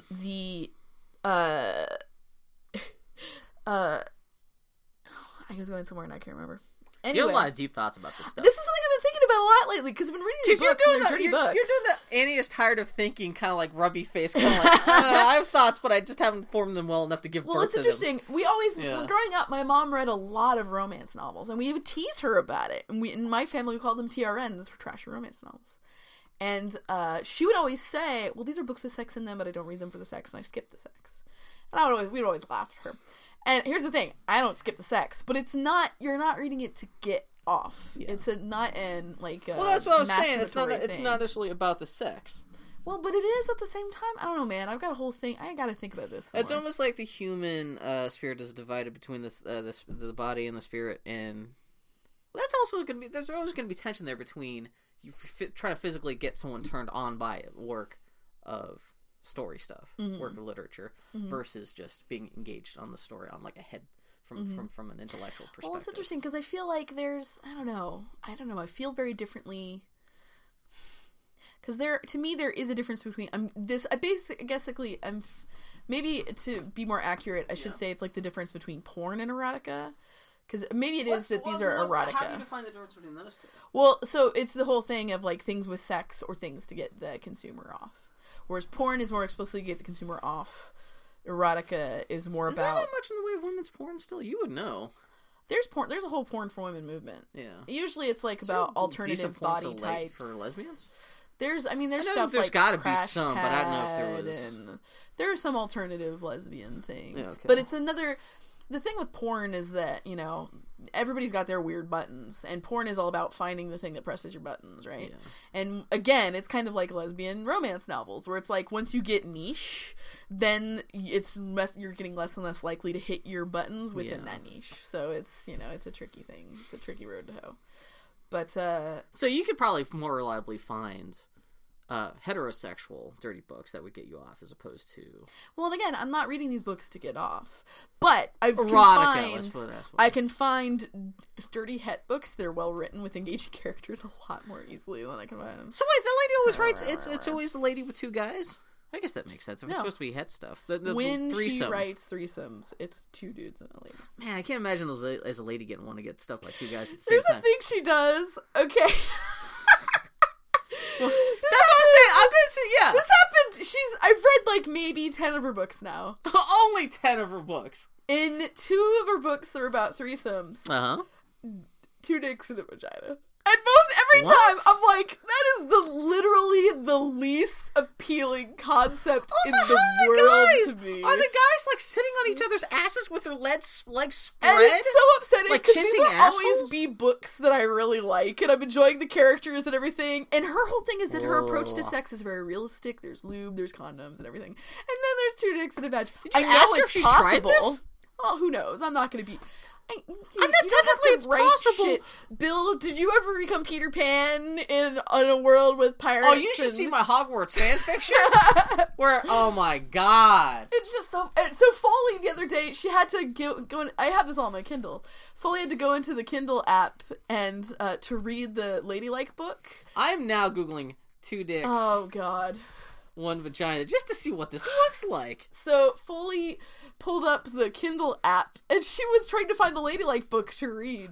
And she was so mad for a brief moment, because it was on her phone, and all of a sudden started downloading all these books with glistening chests on the cover. Yeah. And she was like, what the hell? I don't want your double dick books all on my phone. And I just looked at her, I was like, they're not all double dick books. So in order to pull this off, you need 2 guys with 2 kind of flat, small penises to pull this off. This does not, like, seem... That's the thing. It's like, it makes all the prior sex retroactively unsexy to me. It does kind of look like what Garrus's junk would look like, though. Why am I having this conversation? Oh, wait. Ludrin? I'm gonna Google... Wait, hold on. I gotta Google Garrus's junk. His cloaca, thank you, probably. Yeah, no, he's a guy. I mean, isn't technically a vagina just a human cloaca? Oh, I hate the Boy Potty podcast. Oh no, I accidentally typed Garrus's cloaca.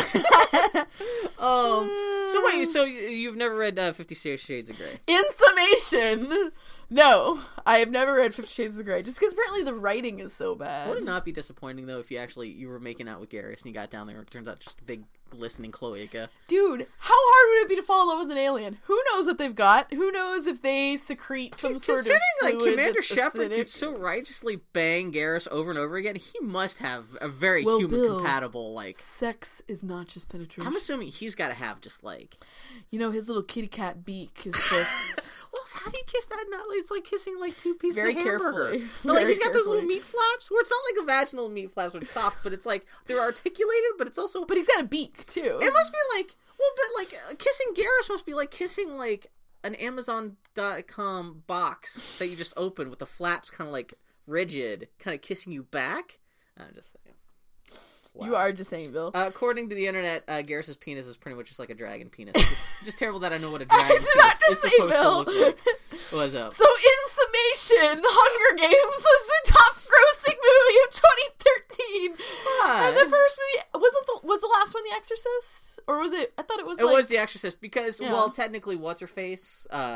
The lady in The Exorcist, she was considered the leading character, even though she's not really. Yeah. And the movie is about her getting an exorcism, because it's really about old dudes. Yeah, I was gonna say. Have you ever seen The Exorcist? No.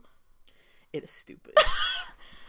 Did I ever tell you? I must have mentioned this on the podcast. How I horrified because my mom, she was because that movie came out when she was like our age, and she was terrified of that movie when it came out because that was one of the most gruesome horror movies ever released at that point. Yeah. And so it was like showing on HBO when I was like 12, and I had some friends over, and we said, "Well, we like scary movies. We like Friday the 13th. We like Freddy Krueger. Yeah. We're gonna watch The Exorcist." Not the same kind of movie. We laughed our asses off because the scary part, like, I think you have to be kind of religious. You have to grow up Christian, especially Catholic, because there's all kinds of like fucked up shit where she starts masturbating with a crucifix, and like even stuff like she pees on the carpet and stuff. But to a 12-year-old boy, you're just like, why is this? That's just a girl acting crazy. It's not like a scary possession Christian demon thing. It's just like. Her parents could get so mad, but it's like Home Alone, but with like demon possession as an excuse. But like, that movie, and my mom was actually like freaked out that these kids were just like laughing their asses off at The Exorcist, like 11 o'clock at night. It was great. Anyway, but so I guess because she was one of the male leads, but 40 fucking years. 40 years, man, that's ridiculous. Anyway.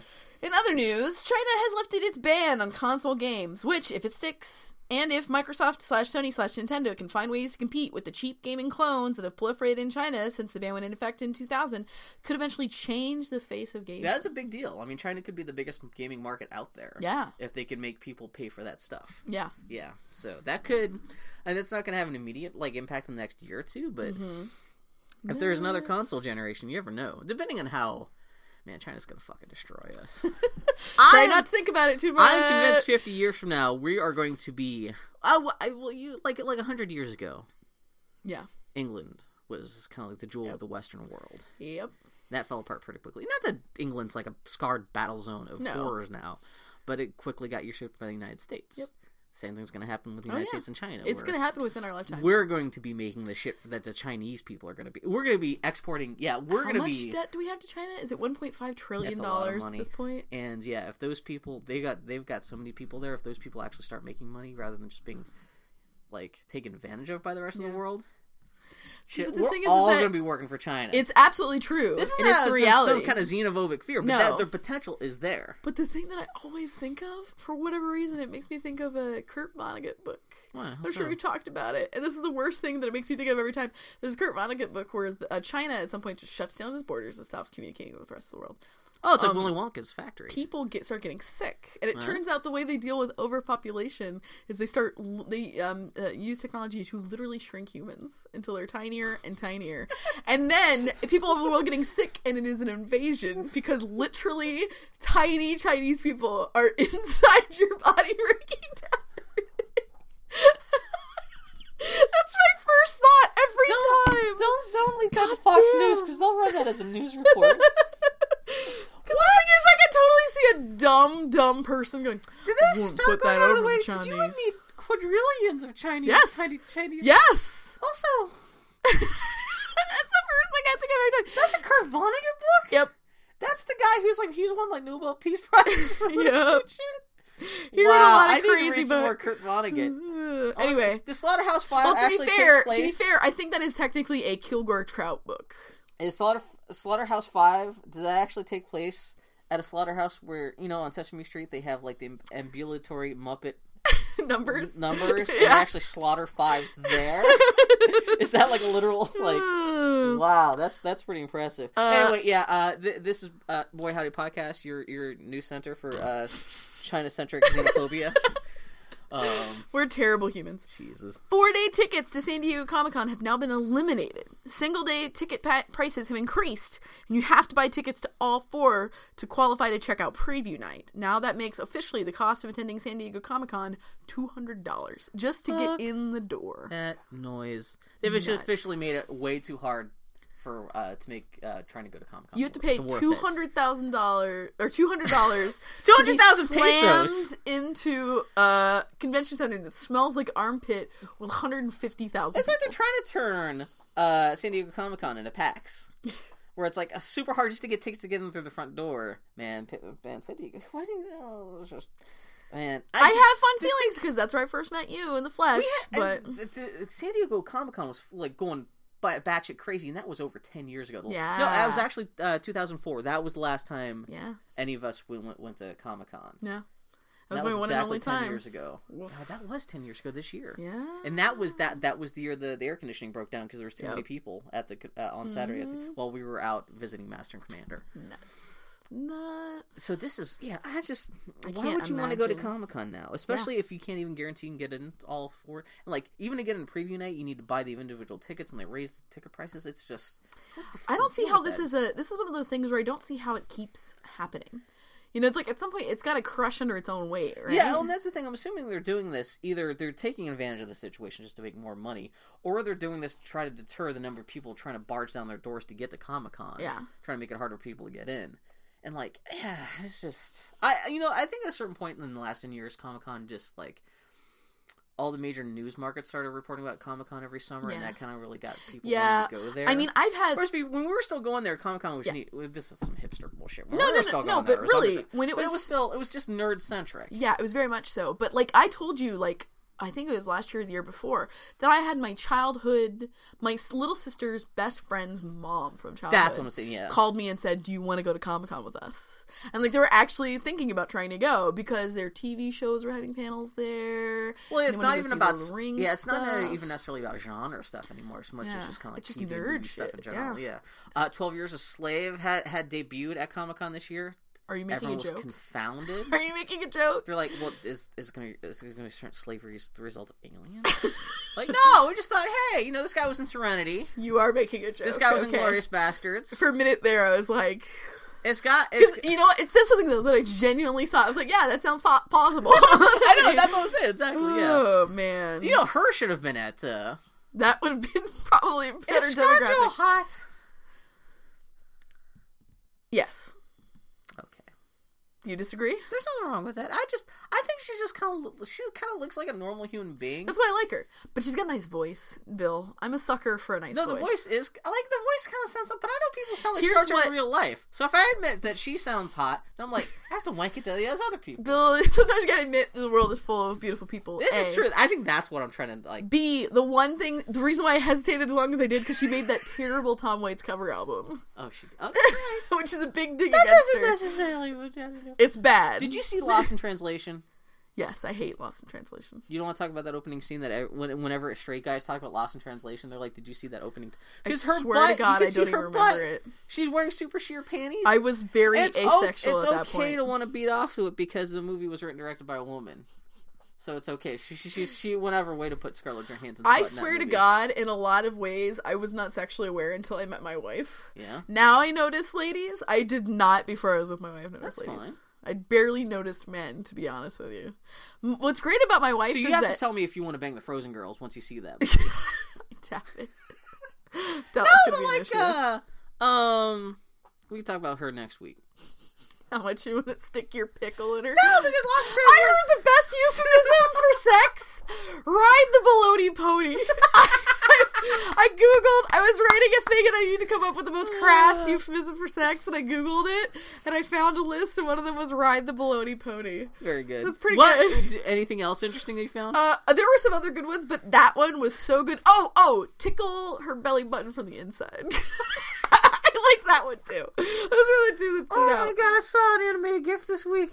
It was this guy with the large penis, and it was just like the woman's belly was just like... Oh. I didn't realize women's bellies could just distend, and it is like something from a cartoon.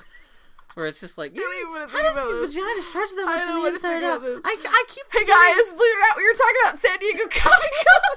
I'm just saying, I keep forgetting that vaginas are designed to stretch to be the size of Megamind's hat. And so, it's just, yeah. You just made a Megamind dress? Someone's got to do it. No one's ever made. I swear to God, I had to really think about that for a second. What the fuck is Mega Man? I screwed it up and actually called it Mega Man. I was probably thinking about like Mega Man's blaster. And I'm like, oh my God. Are you saying that girls have to be designed to be fisted by Mega Man? What else? What else? Here's a weirdly sexually charged episode of the Play Hattie podcast. Hey guys, Lego Simpsons house. Did you see this? Did you see this? No, I was barely online this week. No, they just announced that there's going to be Lego's putting out an official Simpsons house assembly kit. You get to build the whole Simpsons house. It's got to have all the characters, and it opens up, and there's actual rooms. There's interiors that you're building. And it's got to be like a $2,000 kit. I'm sure it'll be probably like $200. I know what I'm getting next Christmas. No, but yeah. Yeah, I missed out on so much news this week just because... well, technically, this is also 2 weeks old. Yeah, this is true. Yeah. But even then, that's about the time when at work I decided that just to... morale is so shitty at work. I've been trying to be careful about wasting time. Mm-hmm. And so I I downloaded a Chrome add-on where I can only visit Twitter 10 minutes a day. Oh, that's right, because that's why you actually had me try to buy that Brick Mondo poster. Yeah, because I'm like, I'm not gonna... That's a whole other fucking thing we talk about. I love Mondo posters, but Jesus Christ, guys, you have to fix your checkout system. So I missed all, pretty much, I don't know any of this garbage. You don't miss anything interesting online. But yeah, no, Lego has The Simpsons. Man, Lego's been doing all the crazy, weird, random licensing. It's interesting. I feel like Lego is explicitly going after the adult market now. Oh, yeah. Because it was always implicit. Well, also, Lego is so expensive. It's not really a kid's toy anymore. Yeah. I mean, you can buy the very small kits for, like, maybe $10, but that only has, like, 6 Legos, Lego bricks inside. Yeah. And, like, they have Legos. It really is just... And, like even as the moment they announced that Disney had bought Star Wars, and that George Lucas was no longer in control of Star Wars... Yeah. All of their Lego branding switched from all the prequel bullshit that George Lucas has been telling all the Star Wars licensees, like, no, I want you to keep on doing prequel stuff. Yeah. I don't want you to focus on Millennium Falcon shit. Yeah. The moment that got switched over to Disney, Lego switched all their Lego shit over to classic. It's a Millennium Falcon, Death Star, Luke Skywalker. Yeah. Oh, we'll put these prequel shits on super sale if you guys still want that shit, but, like, come on, get the good stuff. We got the Jabba the Hutt, we got the Boba Fett, all that stuff. So. Yeah. They're smart. Did you know that Lego is technically the largest tire manufacturer in the world? What? We were talking about Legos at work the other day, and my friend started looking up Lego facts. And yeah, she found they're technically, because they make more tires than anyone else. Lego's got a great scheme going on, because the stuff they make for kids is the Lego games. Not that they make the games, but you know what I mean, for licensing stuff. Yeah. They breed the kids to want to be into Lego as children. Yeah. And so when they become adults. Okay, so Lego has a thing now called, like, Chimera or whatever. Yeah. And it's like, baby Annie would have got apeshit for it, and adult Annie kind of wants it too. Where they're like little, like, it's like kind of like the, what was it, the Ninjago or whatever. Yeah, no, where's my catalog? It's got Ninjago, yeah. But anyway, so now they have this new, this whole like a Lego developing thing. But they're all animal people. They're like, there's a wolf Lego guy, and I'm like, I want a wolf Lego. I actually did almost buy it, but Foley was like, really? Like, shut up, I want a wolf Lego. Anyway, Run Run Shaw is dead. Run Run Shaw is the founder of the Shaw Brothers Kung Fu Studio. Oh, really? Yeah, the Shaw Brothers, for people who don't know, are essentially the, I've seen, this is actually pretty adapt metaphor, is Shaw Brothers were to Kung Fu what Hammer was to horror. Yeah. Kind of 60s, 70s, kind of like great. Pretty much like what your stereotypical idea of what a Kung Fu movie is, those are the guys that invented that shit. Yeah. And I guess they kind of got fucked up when like Jackie Chan and Bruce Lee started doing stuff for Golden Harvest movie studios. Yeah. And of course, like, Run Run Shaw, the Shaw Brothers stuff kind of went out of fashion in the 80s and 90s. But Quentin Tarantino with Kill Bill and stuff, that kind of made the Shaw Brothers stuff vanish from all. That kind of created renewed interest in Shaw Brothers stuff. But that guy was like 110 years old. Oh man! I saw some pictures of him from like 1935, and he was like 45 in like 1935. And they showed pictures of him now right before he died. He looked like fucking Big Trouble in Little China. Old dude, like fucking withered skeleton, like fucking.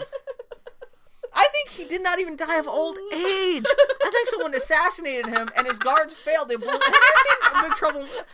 It wasn't my racist joke, because I was already just Chinese xenophobia. Terrible. Technically, I think he was born in Hong Kong, but that's not quite. Terrible. But Shaw Brothers. Yeah, if you watched Kill Bill, and if you enjoyed those movies, you should be sad because Well, don't they have the Shaw Brothers logo at the beginning of Kill Bill? Like it's the opening. I think they may. They have the SP like shield. Yeah, I think they may. I want to watch Kill Bill again. I was disappointed when Kill Bill when those movies came out just because they weren't quite as... I thought they'd be more effective than they were. Yeah. But it's been a while since I've seen them. I want to go back and watch that shit. It holds up. Yeah. Also, there's a great soundtrack. They have like... Well, also like, if you ever listen to Wu-Tang Clan, half their Kung Fu sound samples are all from Shaw Brothers shit. And man, 36 Chambers of Shaolin. It's fucking hilarious. 5 Deadly Venoms. Oh my god, those movies are fucking hilarious. Anyway, shut up. I just ate some of my apple fritter hoping you would keep talking, so thanks. Thanks you know what? In addition to your apple fritter, I got caramels right here. Thank you, with Bill. Crunchy wrappers. Oh, perfect for podcasting. Anyway, so you'll stick your mouth in noises. Oh, look, it's in a Chinese food box. There you go, which Bill. I secretly seem to hate now for some reason. Jesus Christ. Steambox. They were revealed at Consumer Entertainment Show. Also, Razer's Christine Modular PC Tower. Which actually sounds more interesting. I wrote that sentence. I didn't even understand what the hell you're talking about for a second. Yeah, Razer, which I have a Razer controller, which is a great controller. Is that the Mass Effect 3 one? Yeah. Yeah. I got it because it's Mass Effect 3, but it's actually a really great controller. Is that the one where, like, you dial in the tension on the thumbstick? Yes. How do you dial that stuff in? Is there, like, a dial on the side? The thumb pad, the rubber nubby, you can actually, there's, like, it's underneath the rubber nub, so you twist it. Yeah. It's very nicely designed. Super nice. So, I really liked that Razer product. They I don't know if this was just someone talking about it or what, but so the idea of it is that it's this modular PC, and technically all PCs are modular, but modular in a bullshit kind of like your car's technically modular. Yeah, exactly. This is literally like you just pull out one part that is visible and you put in another part. It's really what they're selling. It's like a Lego kit. Yeah, it's a Lego kit. It's just a stand. Yeah. With holes cut out in it, and you just slot in new. Like, oh, I want a new hard drive. I want an extra hard drive. You just slam it into the slot. There's like 10 slots that you can fill stuff. I think what I read it was just commentary. I don't think it was actually their plan. Yeah. But they talked about a subscription tower PC where you pay maybe like $100 a month. But what they do is they send you new parts all the time. As new parts begin. Yeah. And it is more expensive because, you know, of course it would be cheaper to kind of build your own kit at home. But then you don't have to fucking worry about it. This is the thing. This way you can always guarantee it's going to be top of the line. All you have to do is like literally plug and play. Like take the old thing out. Yeah. New hard drive, more RAM, more whatever the fuck you need. I know, like, Grumpy Turtle and other PC enthusiasts are listening to this and shaking their fists at us, but that's kind of what I need. This actually sounds more like what I want from the Steam box than what we're getting from the Steam box. Exactly, because it's like, I do not want to live this cult lifestyle where I build my own PCs and I upgrade them as I go. I just can't do that. I do not have that brain. I do not have that attention. I don't have to worry about will a game run on my thing. I just want to be able to play games. That's all I want to fucking do. Yeah, who knows if this is actually going to come out, because even then what they showed at CES was just kind of like, we're hoping to make this someday. Yeah. And even they admitted, like, we're hoping to maybe have a production prototype next CES, next winter. So even at best a year from now, they might have a production prototype to sometime maybe in late 2015 to just start selling these. And that's a great idea. But they're obviously the huge disadvantage to this idea of, an easy modular design is it's kind of the same thing again, where it's like, whereas you have this broad market of PC towers, and you can put and make all sorts of these weird configurations that are built to snap into this understood default structure. Yeah. Here you have an entire new language, assembly language, like literal, like mechanical assembly language. So it's a great idea as long as manufacturers buy into it, and as long as parts are... Well, the Razer's kind of big enough. You know, they're established enough. They should be able to help, like...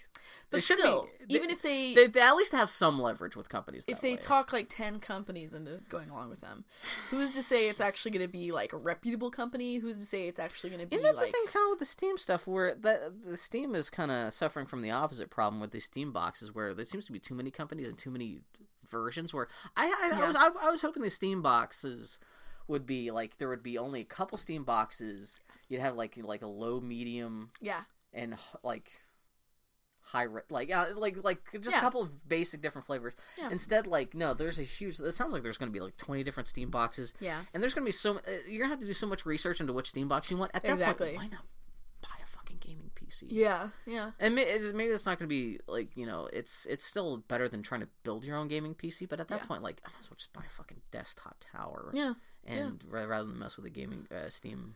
Yeah. And they came out with a Steam box. They were like, this isn't designed to lure console owners. Mm-hmm. We're designing this for people who already own PC gaming rigs, who just want something they can connect to their TV and stream data and stuff to their TVs. Yeah. So this Steam box. I am really curious about the Steam controller though. Yeah. Because that changes to this, like the buttons and stuff are going to be changing. Yeah. That sounds compelling. What I really may wind up doing in the long run, I may have to figure out how to redo my living room so I can hide a tower. You know, Carl and Steve, everyone who attended Steam the development conference this week got a free Steam box. Did they? Motherfucker. Dev kit. So if you go over their place Annie, hey by guys. the end of the spring, you will have touched a Steam controller. Shut up. I hate your face. Hey, maybe don't be a dick about Gone Home. Maybe you can touch one too, I know. Bill. I secretly love the ending of Gone Home. You Can I prick touch your... monster machine. But yeah, so I guess they took the touchscreen out of the Steam controller and replaced it with... No, it's weird because, so I guess there was a touchscreen in that controller, and on the touchscreen, there were the X, Y, B, A buttons were kind of weird, in the middle. And I guess they got enough feedback from the beta testers that have been testing for the last month or two. No, you have to have at least just for backwards compatibility with older games. Yeah. You need a diamond formation of buttons. So they took those buttons out, but then they also got rid of the touchscreen, which is kind of weird. So I imagine that'll bring the price down significantly. That's true too. Yeah, that may have just been a pricing thing. And also, in my experience, I mean, I for me, a touch screen is not a terribly precise device. Yeah. That's why I don't really like doing any sort of real gaming. Well, even the touchscreen, using the touchscreen on the PlayStation 4 controller, it's nice, but even Assassin's Creed, when you use it to kind of run around the map, explore, you can move the map around. It's terrible. You can just use the thumbsticks instead. Yeah, I'd rather. And you could argue that we are people who know this very particular language of controller, and is it just a matter of learning this other input language? But I don't know, it's not really for me. Alien Isolation was announced. Did you see anything about this? Yeah, I watched the trailer. Yeah, it's pretty cool. Yeah. So it's a first-person horror survival alien game, which is duh. Not very combat-oriented, but mostly you're being stalked. There's only one alien. You're not mowing down tons of aliens. Yeah. Yeah, that's very cool. But yeah, the trailer is kind of great. You play Ripley's daughter, and which lets them still call her Ripley. Yeah. Because it's still Ripley, do this, Ripley, do that. I'm no.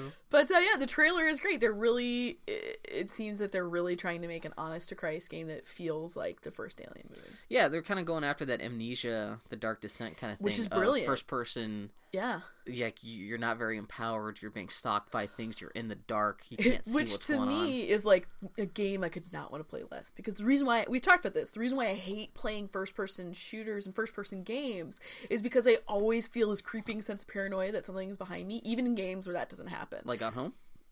Yeah. Okay. Yeah. I mean, it took me, that's why I couldn't play first-person games for a long, long time. I've largely gotten over it. But a game that literally... uses that as a feature? Nope. Not gonna happen. Man, why I just want someone to remake Gone Home in the Mirror's Edge engine, so at least you can run up the walls. So anyway, Alien Isolation, bless them for making a...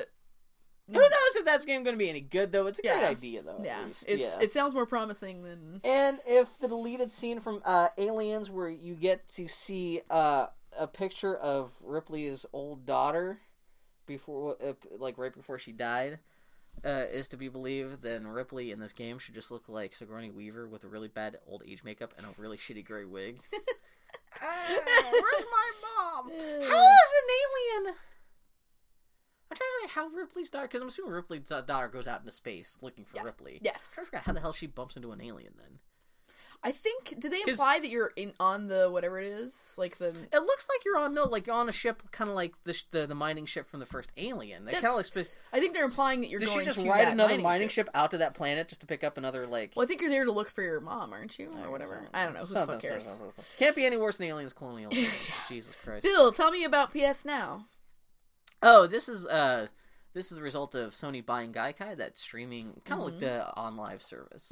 That's Sony, again at CES this week announced that they are going to have some kind of subscription-based streaming service that will let you play old PlayStation 3.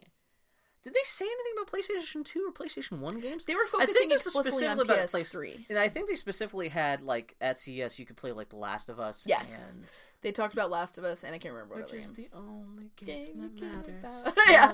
But I mean, this is their answer to backwards compatibility. But yeah, I think they specifically said it was supposed to be a subscription, but they, it sounds like they're still themselves are technically trying to iron out what this is, or, if it's going to be, exactly what, is it... Presumably, this is not going to be a part of PlayStation Plus, or if it is, it's going to be a PlayStation Plus. Yeah.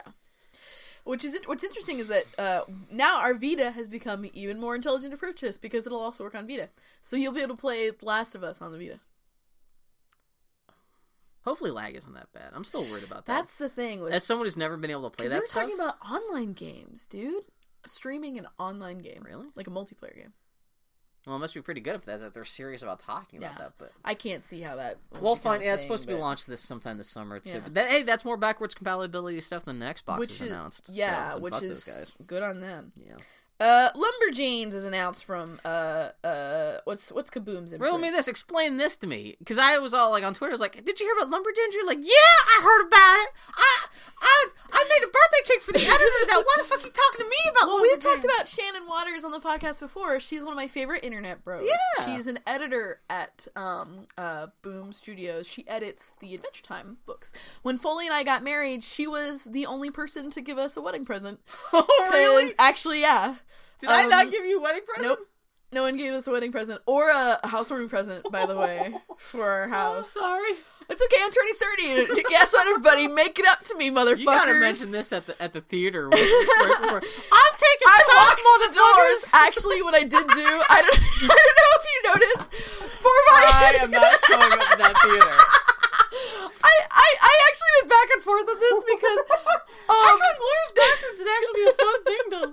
Anyway, on my I have an RSVP Google form, and after you've submitted, the little text says, "Thanks for RSVPing. Prepare your sacrifice for the presence monster on this her 30th year of tyranny."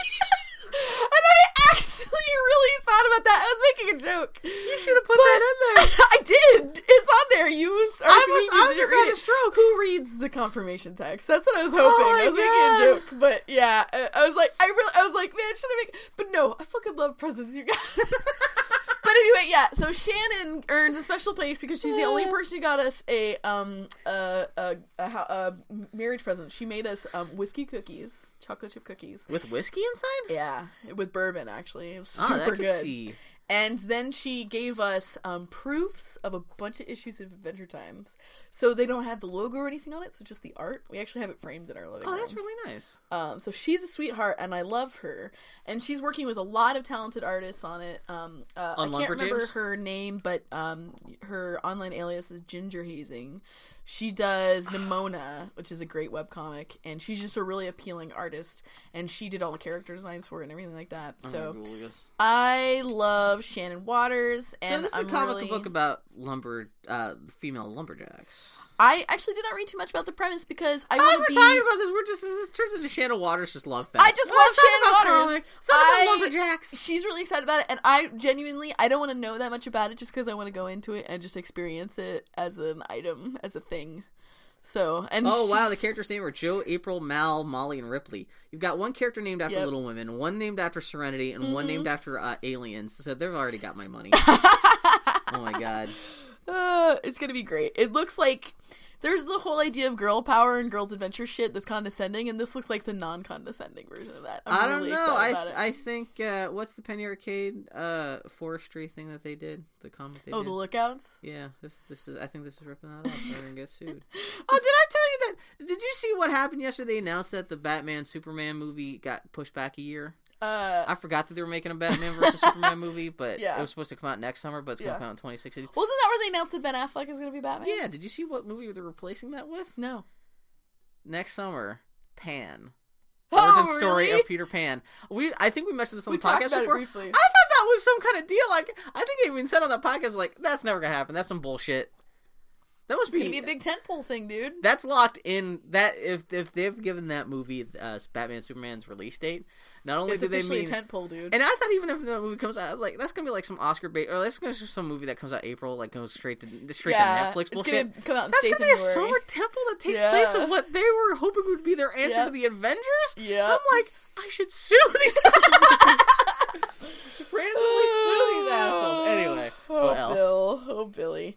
Hop, Pay Us What You Plan was picked by Nintendo to create a video promoting the new Donkey Kong game at Sundance. It came out this week. Did you watch it? Yeah, it was very cute. Pretty great. So it was, they teamed up with Freddie Wong of, what's the name of his online thing? I just know it was Freddie Wong. He just does all these crazy videos where it's him, like, just like fighting aliens and shit like that. Yeah, they do all these special effects and shit. Yeah, very special effects, very action-driven, very he's almost kind of like the YouTube's equivalent of Edgar Wright. Yes, that's actually a very good analogy, where it's like these really, they're all about this visual spectacle, very stylized visual spectacle.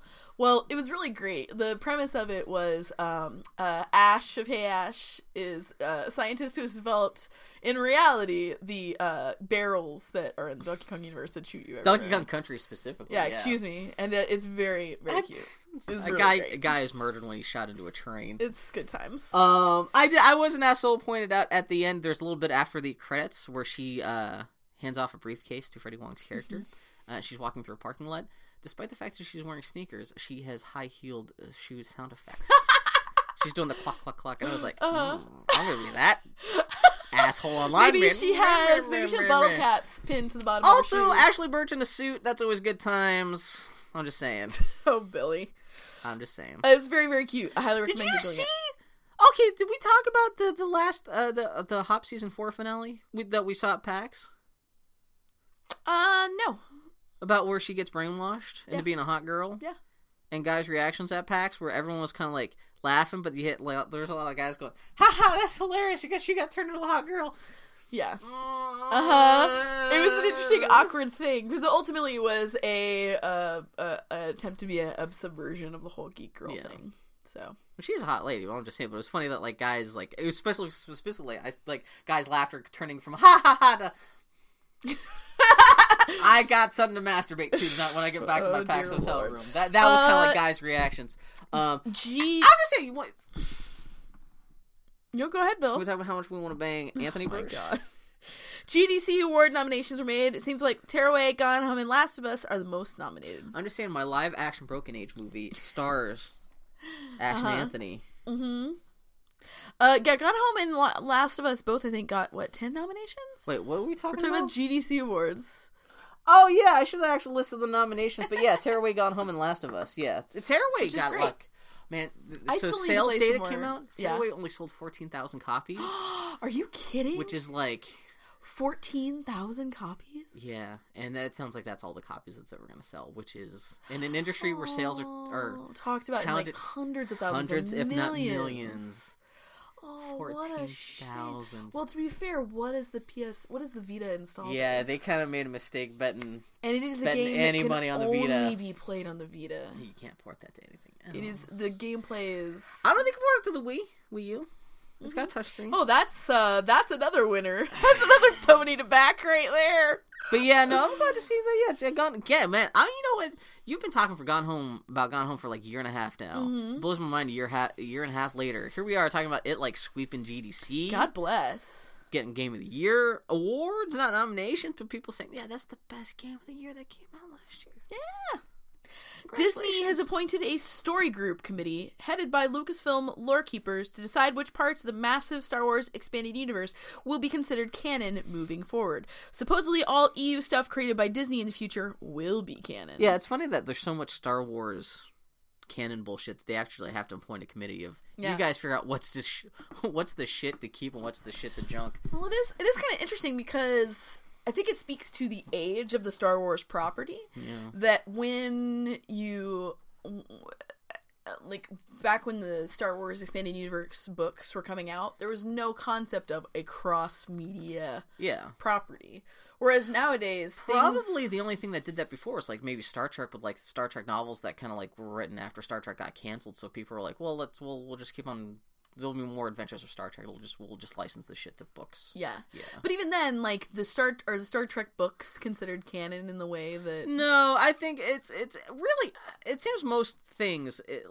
If it didn't appear on screen, it's not canon. It doesn't count. In Star Trek, there's only two canons. If it appeared on screen, that's canon. If it not, it's B canon. Actually, there's two big online Star Trek wikis online. There's Memory Alpha, which is everything that appeared on screen, and there's Memory Beta, which is just the wiki for everything that appeared off screen. Interesting. Like all the books and stuff like that. And so Star Trek is very much, which that's the way any kind of thing like that should be. Well, yeah, it's interesting because now we seem to be in this age where they really want things to be cross-media, where that's things the that difference aren't... where, like, that's part of the selling thing is, like, it's a comic book, but no, we're, like... Well, it's like with Assassin's Creed. Yeah. Where it's like, now, every single, like, you could argue that at launch this wasn't true, because, like, the Game Boy... No, there are things, like, in the PSP game that are canon.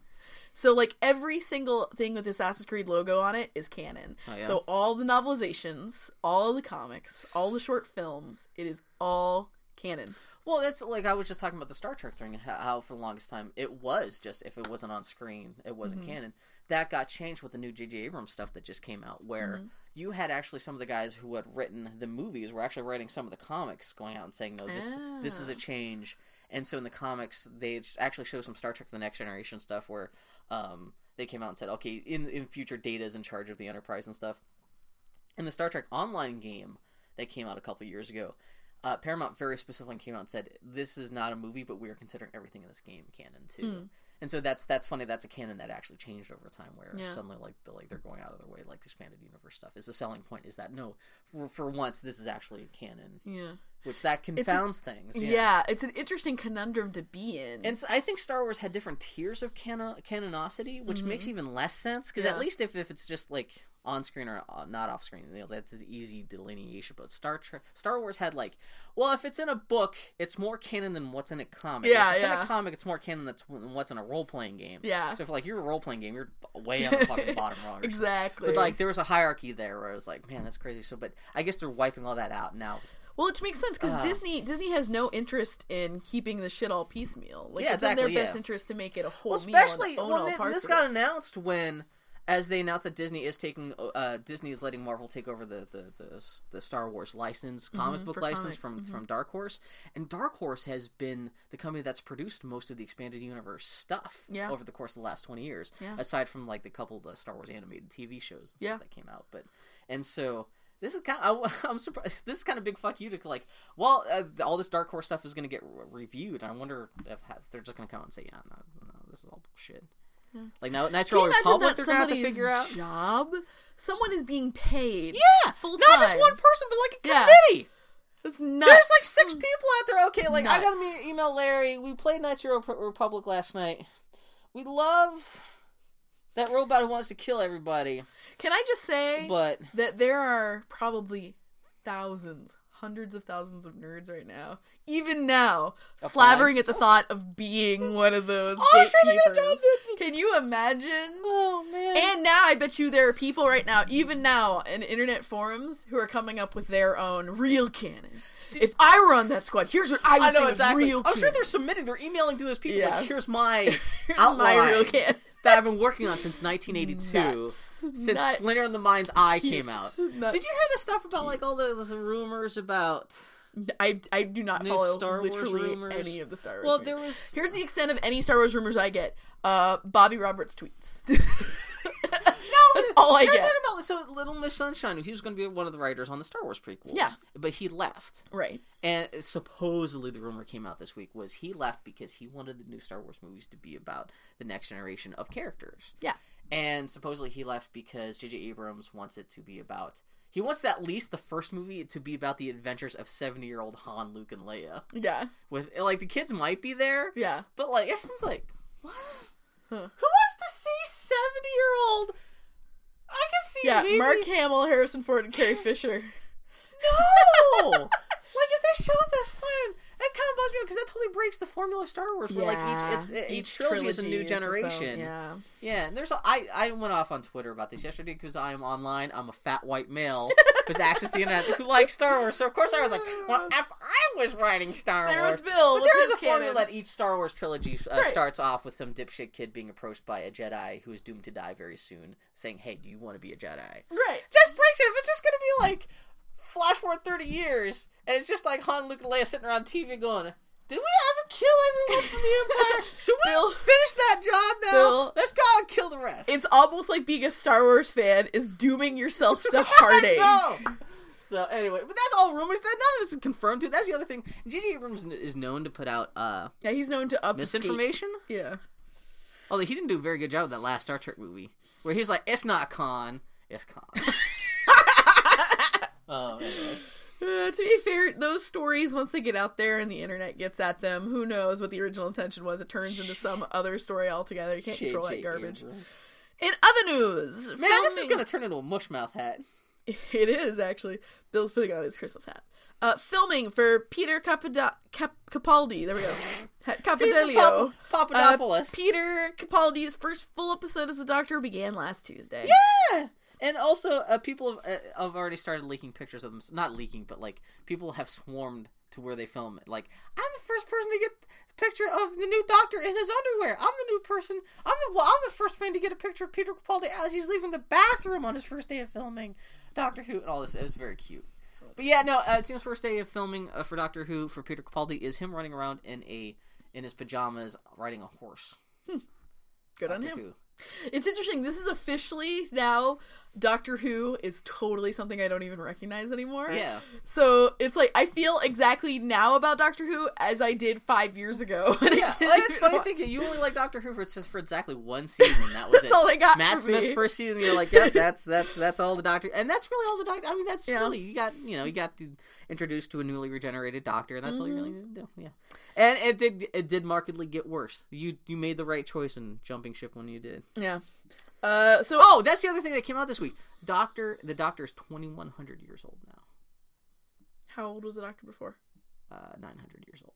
Oh. There's shit that happened in the last couple episodes where he aged by 1,000 years. A millennia. And they made that canon. That sticks now. He stayed Matt Smith longer as Matt Smith than all of his other Doctor versions combined. Interesting. Yeah. He actually died of old age. Huh. Like when he regenerated into this guy. That's actually he didn't get killed by anything. Yeah, that's kind of fantastic, actually. Huh. Anyway, I like that. Yeah, well done, Doctor Who. All right, well, good. That puts the cherry on top of my experience. Exactly. So that's still my favorite Doctor. Which is nice because that leaves much less of a bitter taste in my mouth than just getting frustrated and tired with Doctor Who. I like the idea of that. His last words were "fuck River Song," and then the audience clapped. It was like Tinkerbell, yay! Never thought, like, instead of, like, clapping to keep Tinkerbell alive, it's clapping to keep River Song dead on the ground.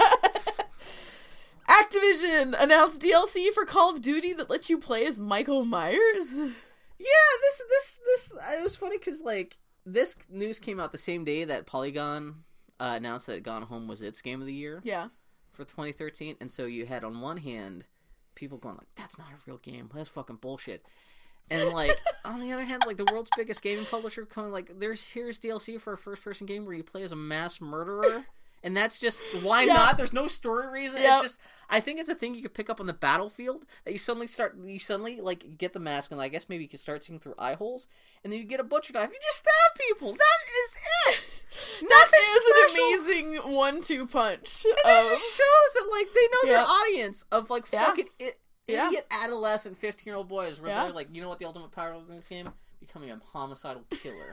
And granted, in Call of Duty games, you're murdering people. Right. But this is like, it's like that last bit of shred of facade is gone. Yeah. It's just like, nope, just straight up murdering. I would like is if it's Call of Duty Ghosts, I want this DLC needs to be in the single player so I can be running around on the space station at the beginning as Michael Myers stabbing motherfuckers with your dog. The dog is a knife. No, the dog is Freddy, obviously. He's got Freddy's head on, so the dog's head. It's really hard for him to walk with the claws. Oh my god! And that's just the two. That's the and that is why Gone Home is so important. I'm just gonna say that there. Exactly. That's why it needs. Even you know what? Gone Home wasn't my game of the year, but like I'm glad to see it got that kind of attention. Yeah. Just offset the bullshit on the other end of the spectrum. Yep. God, yeah. Ugh. Anyway. Oof. And most importantly, Bill's final piece of news. There's only one Munchkin left. And our midget Highlander section of the news this week.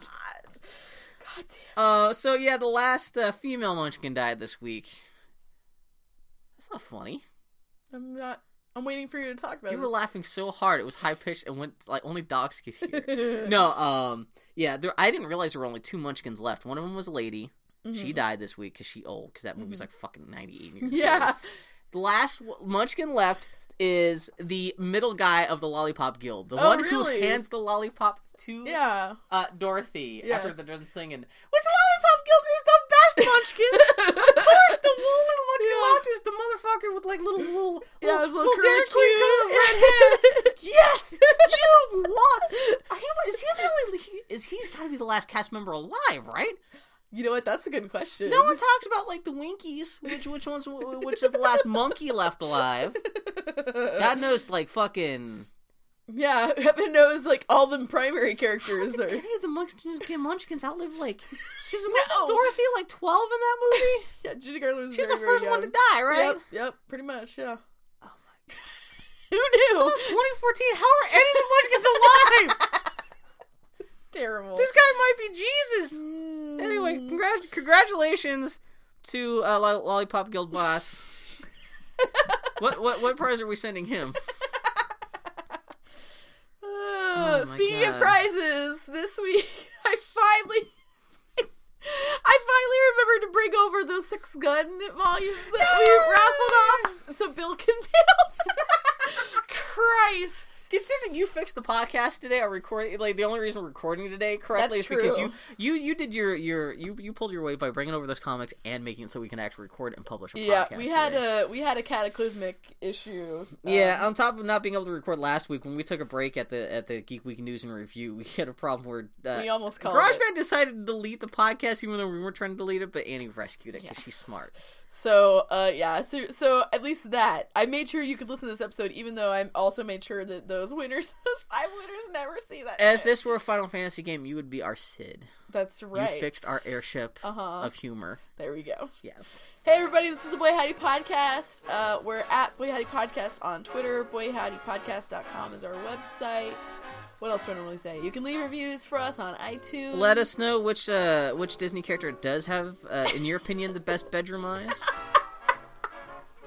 Dear Lord. I'm thinking Jason Alexander is, what was he? Was he a gargoyle? Gargoyle from Hunchback. It took me a minute. Yeah. The gargoyles were, what's his butt from Murphy Brown, right? Yeah, old gay and guy. And then Lady from Sister Lady, Act. yeah. Yep. They're all dead now, I cannot believe that I can remember all the gargoyles. This is your long drawn out ending for this week's end of the podcast. Hey everybody, we're gonna go play some video games. Talk to you next week. Okay, take care guys. I'd love to get you on a slow boat to China, all to myself alone. Get you and keep you in my arms evermore. Leave all your lovers weeping on the faraway shore. Out on the briny with a moon big and shiny, melting your heart of stone. I'd love to get you on a slow boat to China, all to myself